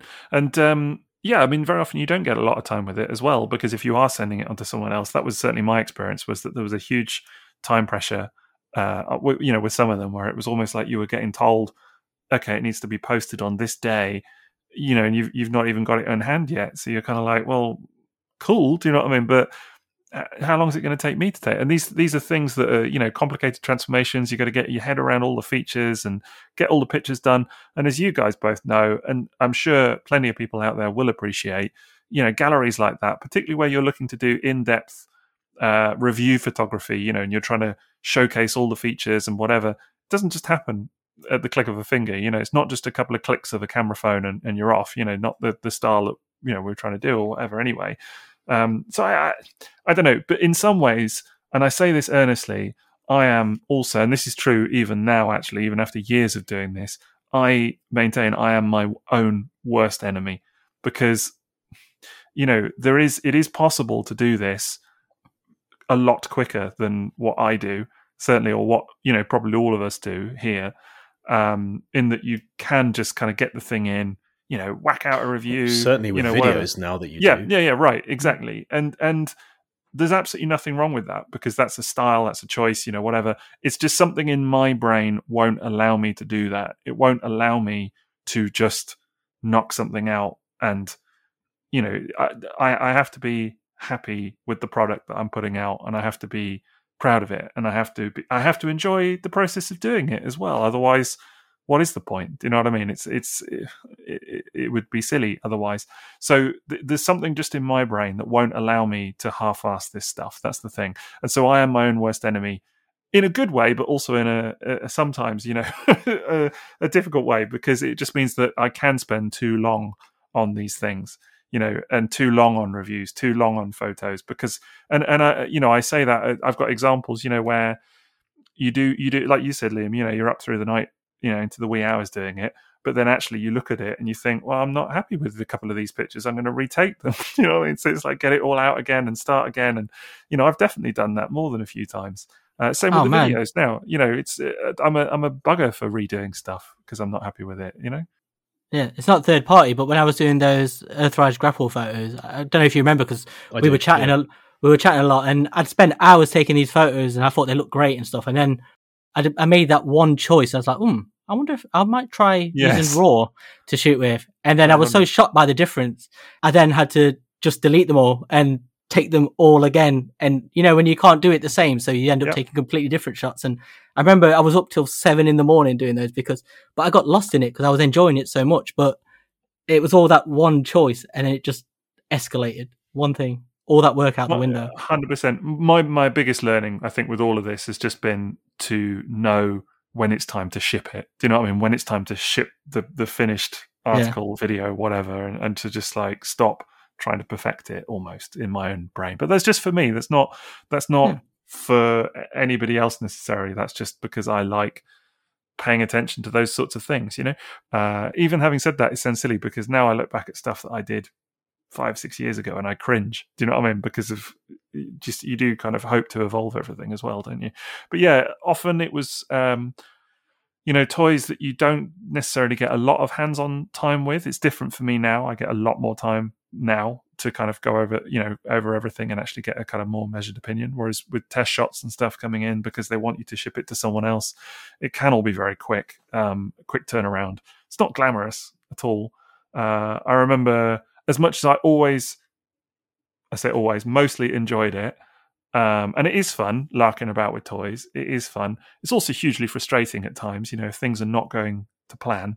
So if you're trying to, get, as you said, Liam, trying to get a particular, some particular pictures out of a third party toy and it won't stand up, that is hugely frustrating. I can't even tell you. Or trying to transform the things with no instructions, because there's there's literally nothing to tell you how to transform the bloody thing, and you're trying to figure it out, and it's cut your finger, and you're just like, or if you've lost a nail or whatever, and it's like, it is frustrating at times for sure. I've had many evenings, where we're trying to watch a film or something, and I'm trying to, like, at the same time trying to figure out how to, contract the legs on a third party toy and things like that, and my wife's like, God, that thing looks no fun. And I'm like, no, you are not wrong. So it's a it's a funny old business. And as for why I do it, it's what you said, Liam. It's a lark, isn't it? Do you know what I mean? It's not the any kind of perception that there's some kind of monetary gain with this, unless you're sponsored by a retailer, which is very unusual, very, very unusual. Unless you are in some capacity, there's no money to be made out of doing this. It's not, you could go and get XYZ job and it would pay better. So that is a fact. That is definitely a fact. Okay, do you mind if I share my experience a little bit? Of course. I'll go for it. And this is very key, what you said about setting expectations at the beginning, deciding what you want to get out of it and why you're doing it. I was already writing loads for TF Source at the time, and writing Transformers stuff was my, I wouldn't say second job, but it took up so much time as a hobby for me after my regular job and family stuff. That's why I was always up late, because it was after like my daughter had gone to sleep. Maybe sometimes after my wife had gone to sleep as well. I would then do my hobby stuff, taking photos, writing articles about things I wanted to for TF Source, for myself as well, my own blog. And I did kind of want to be a bit more relevant than the very one-dimensional stuff I was writing about. And it was TF Source who suggested, well, have you thought about doing third-party stuff as well? And that's how they introduced me to these companies to write. So this was a challenge for me. I remember I did stipulate to those third parties at the start, one of the ways I want this to work is that I would get to keep the toy. And if you're okay with that, then let's talk about how this will work, when you'll send me stuff. And I think pretty much all of them agreed to that. So I did have that as one thing. I didn't want to receive items, and I was spending 2 to 3 hours taking photographs and editing them. And this was even before my current digital camera improvements. And then I would write articles, massive long reviews that would take me between 4 and 8 hours to do. And then I would spend all that time posting on forums, replying to questions, doing it on my own social media. So if you were to take the number of hours that were involved in producing one review and its gallery, and, you divided the price of the toy by those hours, the rate that I was actually ending up earning, if you want to call it earning, by doing that was pitiful. So when people were getting funny with me for trying to sell these items on afterwards when I didn't want them in my collection, and they were saying, yeah, but you got that free, how can you then ask for a little bit below market value? Because, sometimes the stuff I had didn't have packaging. It wasn't complete. It wasn't finished. It was a bit irksome for me. I was thinking, well, you don't realize how much work has gone into this. It was work. I finished a 9-to-5 job, sometimes coming home, marking assignments or whatever it was. Then, I wanted family time. Then I'd work. I remember with Pandanus, I was up till 3-4 a.m. finishing that review, to the point where I actually forgot to submit my application for the job I currently have here in Iceland. I totally forgot to do it, and I went to bed at 3 a.m. My wife said to me in the morning, did you remember to apply for the job? I was like, oh my God, no, I missed the deadline. But luckily I knew someone at the company, so I was able to submit my application and still be considered. But it took up enormous amounts of time. And I do remember when the samples were coming one after the other, it actually became quite difficult to keep up with the workload, especially as I had article slots I had to meet every week. Like it was Tuesday when I would publish an article on TF Source, and that became quite difficult. So it was definitely something that you had to be passionate about, because it was not easy. And it's like you said, Sixo, there's a standard that you want to meet. And in a scene where everyone was doing video reviews, to be someone writing written material with photographs and still trying to get people's attention was supremely difficult. It had to be of a particular quality so that people would actually bother to read it. I had to go all out with photos compared to G1, photos compared to cartoons and everything, every single accessory. Couldn't miss a beat. And they would always be out after video reviews. So there had to be something about them that kept people reading them. And obviously being on a TF Source platform was very helpful. Extremely grateful that they would actually want me to do that. But I found it to be heavy work, enjoyable work. And of course, when other people started doing it and doing it really well, like yourself, companies would be like, is there any way you could improve your photography? Is there any way you could try and be a bit more like Sixo, or be a bit more like, I guess, Unim Studios and people like that? And so, that forced me to improve. And I remember coming to you and say, well, what do you suggest? How can I improve my photographs? You said, get a digital SLR, shoot in RAW, do this kind of stuff, use Lightroom. So it was responsible for that too. But all of this was work. No two ways about it. It was a massive investment of time and energy and effort for fun, for toys, for a hobby that I love, but it was exhausting. I do totally know what you mean. I would say that my philosophy on it was always that I needed to enjoy it. Do you know what I mean? And I tried not to think about hourly rates or any of that kind of stuff. I just tried to approach it. I never calculated whether I was going to do something based on hourly rate. That conversation only ever came out when people said, "Oh, you're getting toys for free." I was like, "No, hang on a minute. There is work." The reaction from people, as we've already kind of indicated, it was a weird one at times for sure. But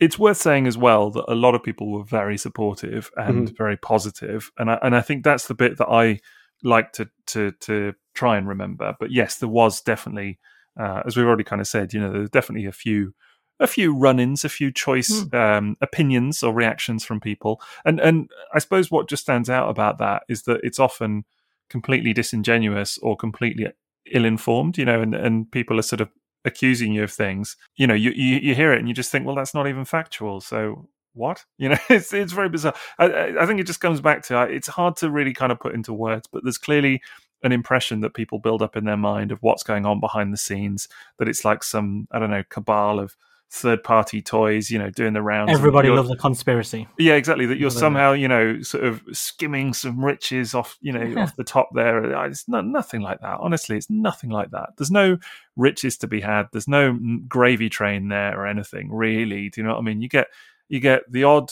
free toy, and very often they're knackered anyway. Not knackered, but like I remember getting, Unique Toys Alan. Was one I was like, they were like, oh, you can keep that. And I remember looking at it and being like, cool, because the paint is all scratched off the feet. And you can see clearly in my review pictures that it is, and I obviously mentioned it, fine. But, it's not, all right, free toy. It's not the condition that I would look to own. Do you know what I mean? So it's a mixed bag. It's all a mixed bag. Yeah. But it's also fun as well. Like, and it's a privilege. Something that and it is a privilege, and it is fun. And I think as much as, I kind of want to talk about the reality of it, I don't want to lose sight of that part or sound not grateful for it, because I'm hugely grateful for it. And it's been great for me. But I also wanted to say that I'm very thankful, and I'm sure, this will ring true for you as well, that very grateful for having a very supportive wife who, who did say to me at times, why are you doing this for free? Do you know what I mean? Like, and seeing how much time and effort would go into it, and me just being like, I guess it's a hobby, it's part of the hobby for me now or whatever. And it's sort of come good, which is great. But there were definitely times where it was kind of like, actually, this is a bit of a time sink, or whatever. So, my wife found some of the drama supportive. Very weird in the community. Like, I think the whole Galaxy Meteor thing for her was like wildly same. abstract. So trying to explain it to a spouse and being like, this is what people are saying online or whatever, and they're just like, what? Do I mean, what do they think is going on? Do you know what I mean? I think it's that really kind of neutral outside perspective, isn't it? Of people looking in and just thinking, this is just so weird. This is just people with far too much time and imagination on their hands. And yet to us, it's completely normal. It's strange, isn't it? I don't know about, I'd say normal, but certainly we kind of get the context of it a bit, I guess, don't we? So, but yeah, it's a funny old business, isn't it? Honestly, I think that, if ever people do want to get into it, just don't expect it to be glamorous, I would say. But it is fun. Let's spend a little time talking about the privileges, because I remember very clearly every now and then an item would come through and it was just spectacular. And it's probably something that I wouldn't have bought myself. And maybe it was that the item was so good that it didn't matter how many hours I spent with it and photographed it and reviewed it. And even if the review wasn't really widely shared or read, because, they ended up being super long reviews, some of them 2,500 to 3,500 words sometimes, with like 30, 40 photographs, and people just wouldn't read them. But I would have really enjoyed it, and I'd have an amazing toy at the end of it. That ultimately, yes, probably if I bought it, I would have done the review anyway. So in a way, maybe that could be considered a free toy, because I would have bought it, I would have done a review, would have photographed it, would have spent that time with it. But instead, I didn't pay for it. I did all that stuff, and then I had it in my collection. And there were some tremendous examples of toys like that I really, really enjoyed. And I have to say, Pandinus was one of them. Pandinus was fantastic fun, really fun. My daughter still gets on my case for selling it. She was that fond of it. Pandinus was one. There was Fans Toys Stomp was another. That was really nice. Felt like a privilege to have handled that. Fans Hobby Double Evil was one of those. It was like, this is just amazing. I'm taking this out into the snow and it's going to be great. That Stomp, you had to send it to me, didn't you? Yep. Then you gave it back to me for free. That did happen. I was trying to remember. Yeah. I was like, yeah. Because I remember you were upset to see it go. Yeah. And because they'd said to me that I could keep it. And I can't remember why. I think I had one on pre-order already. Yeah, you did. You got a production version in the end. Yeah. And then I was like, well, have this one back then. There was a lot of love for me attached to that Stomp, which kind of makes me sad that I did have to sell it in the end, because when we moved to this apartment, there was just no space for those third-party and Masterpiece toys. They had to go. I had to totally trim my collection, and that was one of the items that had to go. But I do miss it. It was fantastic. Really, really good toy. That was talking about privilege and all of that. That was a real one for me. Was those Fans Toys Iron Diebots. I got, in terms of reviews, I came to it quite late. I wasn't in on Scoria. I wasn't in on Saw. I don't think Sever, actually. I think Stomp was probably the first one. Sever was terrific as well. Sever was really nice. Really great. They're good toys. I think all 5 of them. Yeah, Grinder was superb. Grinder is an amazing toy. Really, really good. And that was, I remember actually getting Grinder and just being like, wow, like that felt like a real privilege. And then I got sent Fans Toys Phoenix, which on my blog is probably the most read review I've done in terms of, thousands. Great looking figure. Whatever. Yeah, Great right. figure. Just so nice. That felt like a real privilege. Yeah. I remember, I think I took it, was it me that took it to the pub? Yes.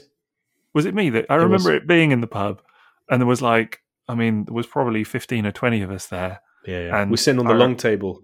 We were. Yeah. I remember you seeing it. I remember you turning up and me being like, look at this. And you just being like, holy, amazed by it. I was stunned when I got my own one in hand. I was really, really happy with it. Just exceptional. I remember transforming it in the pub and everybody was just in awe of it. Just the size of it, the presentation of it. They didn't need to get any bigger than that though, did they? No. That was good enough. Well, so then when Omega came along, it was I bring you 2 boxes the size of a house. That was a hard one to review, just to take pictures of. I just remember it made the Poxy Phoenix look small. Yeah, and the Dinobots were just like these little figures in the middle of this playset. I remember I took a photo like that. But yeah, that said, I remember being told we're going to send you a Fans Toys Omega Supreme, and I was just mind blown. I was just like, oh my god, this thing is going to turn up, because that would have been, for me. That would have been a real, do I want to go in on this or not? Do you know what I mean? It would have been a real kind of a difficult one. Just amazing figure. I remember it turning up, and just being like absolutely blown away by it. Yeah. I remember having to custom build a setup to take pictures of it, because I couldn't get it into my existing setup, where I was taking pictures and that. I had to kind of build a thing on my dining room table. Even tried building something outside at one point. So, just trying to find room for it. And then the base mode was the size of a double bed almost. It was ridiculous. I remember I had to build a thing and put a board down on our spare bed. And it had it all set up there with lights around and stuff. It was just, that was a mad one, just doing that and just that was a whole day of just sorting out how to photograph the thing. It's just absolutely insane. Well, it's a fact that reviewing these toys has made us explore new avenues of photography. Yes. And I'm grateful for that. I'm hugely grateful for that, because it has pushed me to do new things. And actually that's why, as much as it is I think my first thought would probably be, oh man, that was a tough gig, that Fans Toys Omega Supreme. But it taught me a lot. Do you know what I mean? I definitely learned a lot about taking pictures of massive toys, I can tell you. Some of what not to do, probably. But it's all good stuff, isn't it? All goes in the bank, all goes, all learn from it and everything. So, and that's appreciated. And some fantastic experiences. Some mind-numbingly awful ones as well, 1 or 2, but mostly, can't fault it. Yeah, I think it's important to say how fun it was and is, I guess in your case still. Getting new toys is always fun.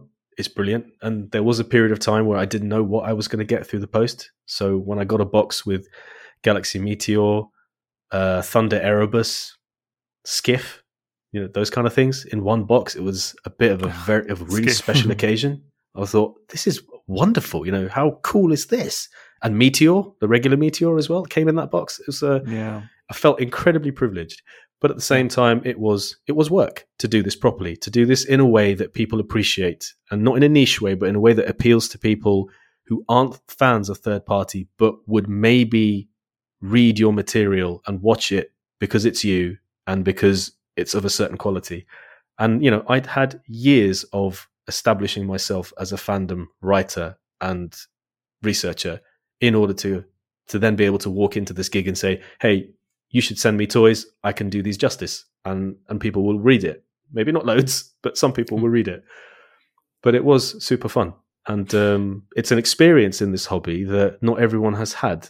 And experiencing that side of the hobby, I don't know, can you say made you a better collector, made you a more rounded fan, it just allowed you to see what a lot of people in the hobby are experiencing and enthusiastic about, whereas I could quite easily have just never been part of the third party thing at all and just never had that perspective. I don't know about better collector, but it certainly gives you a perspective on things for sure. And a better member of the fandom, maybe, is a better way of saying it. You certainly get to hear a lot of opinions, and that is interesting. But it does, it kind of clues you into the whole thing, doesn't it? Yeah. And what people think and what people like and what people don't like. And, there are things that I know even now, even today, that I mention in reviews where I'm like, this isn't really a big deal for me, but I know that people care about it, so I'm mentioning it. It's made you a better content creator as well. I think you do kind of sharpen your product a little bit, don't you? What you're putting out there, you do kind of refine that over time. And I have to say, starting on YouTube has been a big thing in that regard, because very quickly you get a lot of feedback, and quite instantaneous feedback, where people are like, I didn't like this so much, or I did like this, or I missed it when you did this and you don't do that anymore. And I don't know, I don't act on all of it, but there is good stuff in there. Do you know what I mean? And you have to kind of think about what people are going to respond to a little bit, definitely. So yeah, it's definitely helped me to kind of, hone those skills, I suppose. And I'm hugely grateful of that, for sure. It gives you a different perspective as well, doesn't it, on everything? Like, before that, you are, I don't know, more of a fan, I suppose. But when you feel like you contribute a little bit in this sort of, when you're giving the third-party toys and you're sending them out before they've actually come out and stuff, because you do feel like you're trying to make the toys look really good to sell them to some degree, don't you? Yeah, and I think you have to have some belief in yourself that you are good at that I can take photographs of enjoying this toy in a way that other people may not have thought of, and I can bring the fun of this out for you to see. You've got to have some degree of belief that you can do that. Yeah, because like when I did those spotter photographs, now I look back and they're horrible, like, because they're on a camera phone. But I had so much fun at the time, because I cut out and made like a little spinning death wheel. And I don't know if you remember, I think I tied on I do. the... Actually, I do remember that. I can't remember the Make Toys ones. I think I tied them onto it and had them so they were thrown, because they came with knives, didn't they? That's right. The fan size one. And I had so much fun. Like, hours just went by, and I don't even remember I don't even think I was properly editing photos. Your photos, man, honestly, are so creative and fun at times. There's definitely been plenty of times, countless times, where I've looked at stuff that you've done, and it's something that I've already reviewed maybe or whatever, and then I see a picture that you've taken, and it's just such a kind of inventive, fun, creative way of doing it and presenting it. It's like two figures that you've put together that I hadn't thought of, or a little scene that you've created or whatever. And there's often a kind of playfulness or a kind of humor to it. And that's one thing that I don't do enough of sometimes, is put a bit of humor in, I think. I very often kind of go for the kind of slightly more serious angle. And I respect that. I think it's something that you do very well. Oh, thank you. You'll make me blush. Yeah. And it's important to have enough content creators I love you. in the hobby to get that wide range of output. Yeah. So that, definitely. Depending on what type of fan you are, you're catered to in terms of content creation. Yeah, everybody has a style for sure, and that you kind of do. In terms of videos, I'll never be first, but I'll always have the softest focus. So there you go.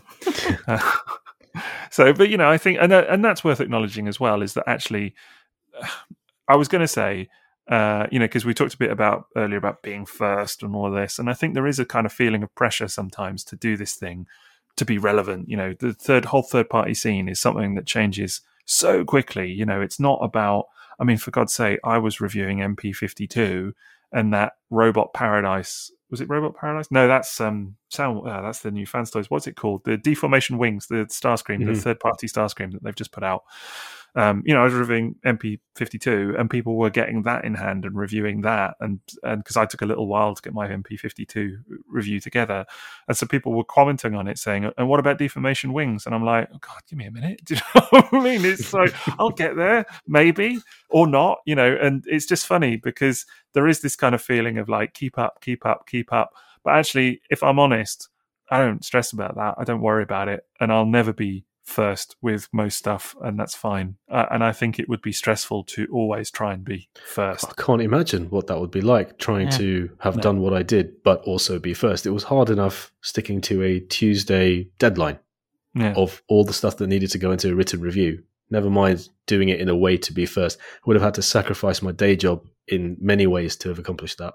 Yeah. You would do. It would be all encompassing, and some people take real pride in being first, and they get stuff out. They literally, knock it out, and that is its own thing. That's just not my jam. That's not who I am or what I'm focused on. So my thing is much more, you'll get it when you get it, and hopefully you'll enjoy it, or maybe you won't, and that's cool, and it is what it is.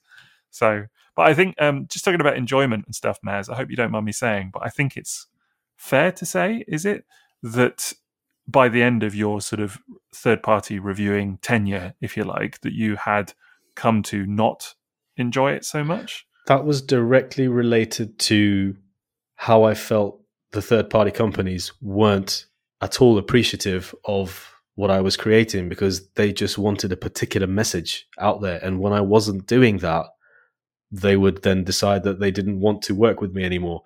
And that, for me, was, definitely soured the experience that, I was actually involved in sometimes helping, for example, Oculamax with what Sphinx should be like, and what did the Diaclone have? What should Mirage really have? I was in contact with them during the concept phase of that, and I loved that toy so much. We had so many good experiences together. It was really fun to work with them, but in the end, they were unhappy with a couple of reviews of what I said, and that was the end of the relationship. And they weren't the only company that went that way. Yeah, absolutely. When everyone around you is, in your opinion, being an asshole, at some point you have to ask yourself, am I the asshole? And I did do that. Absolutely I did. But if I look back now, I wouldn't have behaved differently, because it would have meant not being honest in my review and in what I felt of the toys. So I really did enjoy the whole experience very much. I wouldn't want to do it today again, but that's mainly down to the amount of time involved. And I know how much time it takes, and I don't have that kind of time I wish to give to it now because of 2 kids and a different kind of job and a different kind of life. But I think that's a really important thing to say, and I think I guess that's kind of where my mind was going, because I remember talking to you about it at the time, and you were still kind of soldiering on and trying to kind of make the best of it. And I remember we had a conversation where I think I maybe even said to you, why carry on then? Do you know what I mean? Why keep doing it if you don't? And I think you were really kind of on the brink of like, actually, I don't know if I want to do this anymore. Do you know what I mean? It got to the point where people were sending me a box full of toys that I hadn't asked for, and they wouldn't cover customs, even though I hadn't asked them. And then they wouldn't then send me the ones that were for me after I had moved them on or sent them back. And there was one figure I took out of the box, I touched it, and I was like, nope, it's coming back to you. I'm not doing this. I don't want to review this toy. It's just nope. Yeah. And you really don't want to lose control of the hobby, do you? Your enjoyment of the hobby. Right, exactly. Yes. If I wanted to do reviewing the way I need it to be for my standard, it'd be too much of a sacrifice on everything else in my life at the moment. That's why I can't even do articles for TF Square One blog at this moment in time. But I think that's the important thing, is that there's no. I guess that's the realization, isn't it? There's no obligation with any of this. There's no need to force yourself through a process that is not fun. It should be fun, and if it's not, don't do it. And that is something that I would say of anything in this hobby, because it's got to be a sort of universal truth. It's supposed to be a fun hobby. You're supposed to enjoy it, and there will always be aspects that you enjoy less than others. But third-party reviewing is like anything else. If it's a chore or it's not going well, don't do it. Just don't do it. It's the end of the day, isn't it? So does that mean I don't have to do the editing for this episode this week? That's different. No, you do have to, because it's your turn. It's a third party, 6-0 party. Remember? But no, it's a funny old game, isn't it? All of it. But I think it's a good laugh. It's some great experiences, some wonderful anecdotes, some less favourable experiences as well. But at the end of the day, you do it for as long as you enjoy it until you don't. Yep. I don't think if I hadn't done it, I wouldn't have the job I have today. A lot of what I said in my interviews was the fact that I had to deal with multiple international clients and companies, which was a fact. I had to deal with people in lots of different languages. I had to sort of produce a product that I had faith in and was my style, but had to meet their approval in a way. And when it didn't, I knew about it. And while also writing for a retailer's page.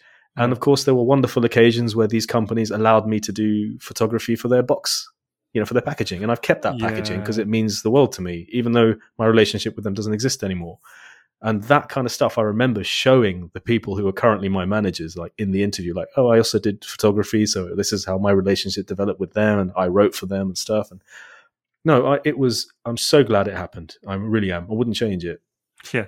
I don't think my wife has ever been probably more excited or proud about my hobby than when she saw pictures. She saw the box with my pictures on it of some of the Make Toys Seekers and things, the more recent ones. Well, rightfully so. Yeah, she was really psyched about it. It was a nice feeling. That is amazing. There's something to be really proud of. Yeah, that was cool. That was a real, and it's a good experience. It's been a real positive for all of us though, and like for me, it's like the friends I've made, like you guys. Like we wouldn't be here now, I don't think, if I hadn't have got involved in doing this, and because I don't think we'd have had sort of the conversations we had that made us become really good friends. I think it's a weird bonding thing, isn't it? Of like us all having been through the same experiences, even just getting the same toys and sending them on to each other at the time, and all of that. And I think it's definitely brought us together. Yeah, there's not a lot of people who you can sit down and share stories of this side of the hobby with, who will know what you've been through and will have seen it through their own eyes as well. So that's a rarity. And it's very much a time as well. It feels like a certain era. Oh, absolutely. Like when there was a certain excitement for a certain sort of type of toy, it's not really the same now, I think. And when everybody was trying to get things first, in a way, it was almost like an arms race, weren't there, as well? It was, But Sixo stuck it out, and he's won. King of the hill. Is this what winning feels like? Is this winning? He's Galvatron on that Marvel Comics cover, isn't he? Just on the pile of the rest of us. Yeah, that's me. So, yeah. Wow, what a perspective. I'd not thought of it that way. Well, I was just going to say, here's one thing for you, and this is just a sign of, how it's all brought us together. There aren't many shared hobbies that you can have where something arrives in the post from one of your fellow reviewers, fellow hobbyists, whatever, and they say to you, oh, by the way, watch out, because I might have left my blood on it. More than one person as well. Oh, man. Just like when you hear that, and you're like, okay, cool. I'll just disinfect that lightly before Can you imagine the mystical energy which must be held within that one sample that has drawn blood from us all? I mean, someone could have some really crazy power over us if they got their I think it was Fans Toy Spotter that you Don't cut give it yourself away. on it. Oh, well, I think it was. I think you cut yourself on it, did. and then I cut myself on it, certainly, and did disinfect it before I sent it on. It was so many occasions of just looking at that toy going, why are you like this? That's the one. That's the ultimate. That's the one where everybody that kind of talks about it is like. I remember that with the. Do you remember the Opticlones, the KFC reflector? Yeah. I never had those. They were fun. Oh, that was a wonderful set of toys. But I got it first, took my photos, sent it on, and it went around the houses. And then they said I could keep it, so it came back. But it came back with blood and stuff on it, and I still don't know whose it was to this day. And That wasn't stuff. What's and stuff? And stuff. I'm not a scientist, and I've got like a little forensic lab to identify Maybe what you the stuff should. was. Get a Which black is like- light on them. Yeah. Or don't. Yeah, maybe don't. lot of cleaning was involved. Honourable mention to Unique Toys Sorda, the Sandstorm that they sent out with no instructions. That thing was grim. I mean, that was horrific. Yeah. But I am glad to have experienced it. That was grim. I remember taking that thing on holiday with me to the Lake District. And it never came back. Well, just lobbed it into a lake. Temptation to throw it off a mountain. Do you know what I mean? But there was one afternoon of briefly trying to figure out how to transform it before I just went, sod this, and just went out for a walk with the fam. Do you know what I mean? So it's like, what am I doing with this thing? Honestly, see, it's these kind of shared experiences.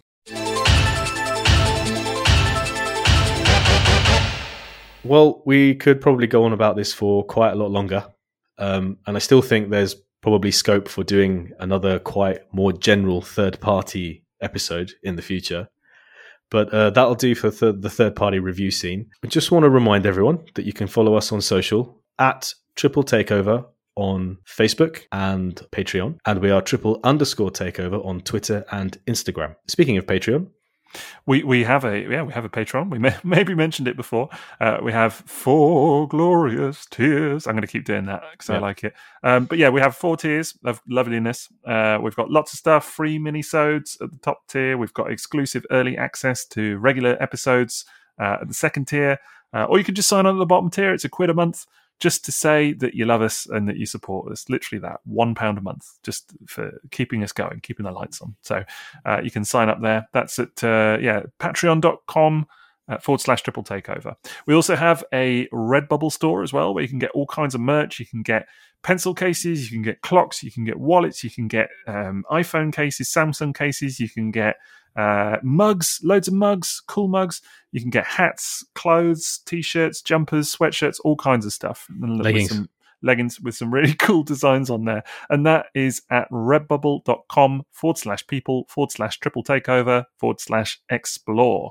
So check that out as well. And we would love to give our typical episode shout out to our 6O's Butlers, the top tier. That's another benefit of the tier that we say thank you. So a big thank you to Nick, Dean Watts, Danny Roberts, Chris C137, Andy, Cannon, Preston, Brian Fox, Chris, Billy Ho, Spiderfather, Adam Shoemaker, Zachary Blader, Matt, Stephen Perkins, Bad Saturday, Justin Masaru, Dave Dalrymple, Snowcrack, Absurd, Geo Kaiser, Yusufa, John Pearl, Cliff Saros, Loxer, Troy Seth, Anthony Karch, and Alec Meir.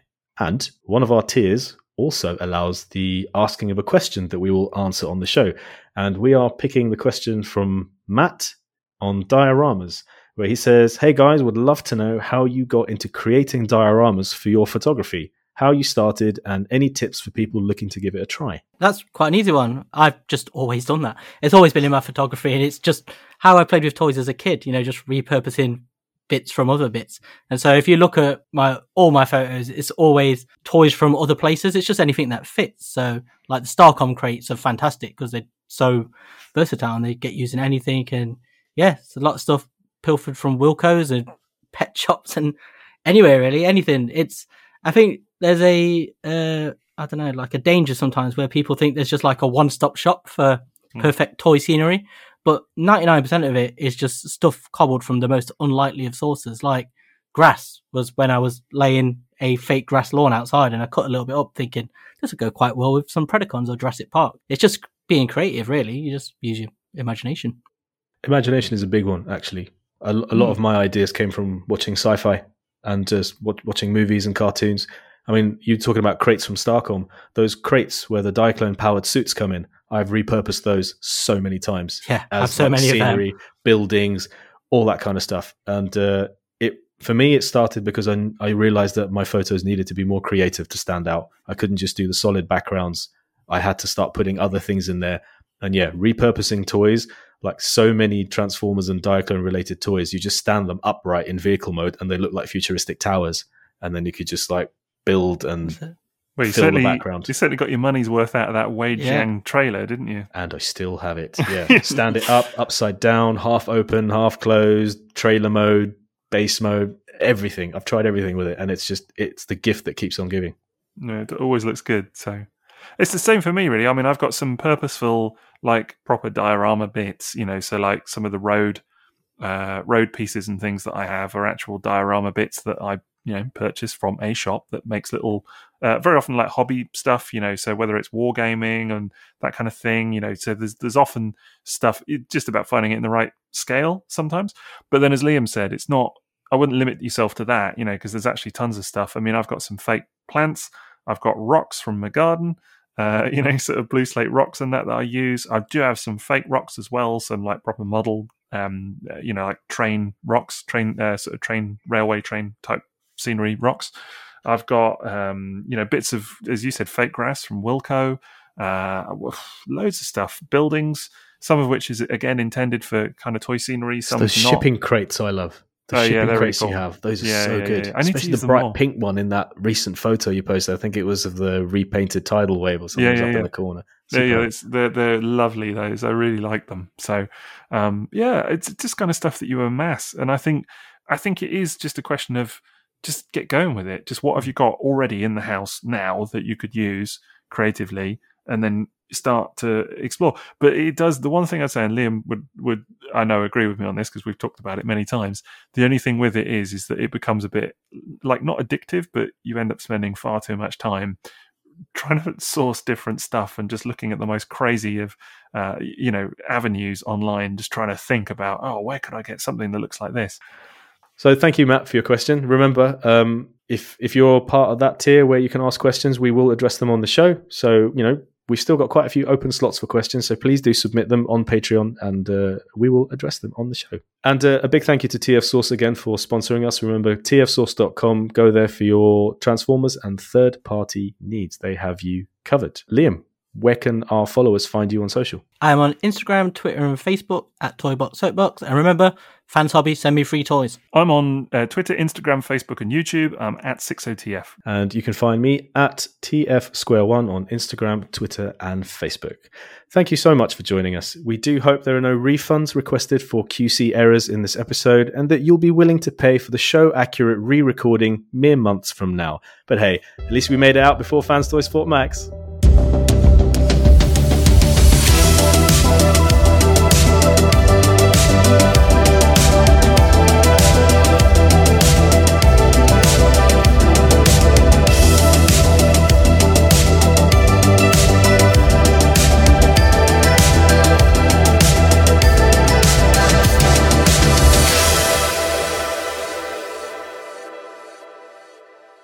Free toys. I beat them all. Free toys.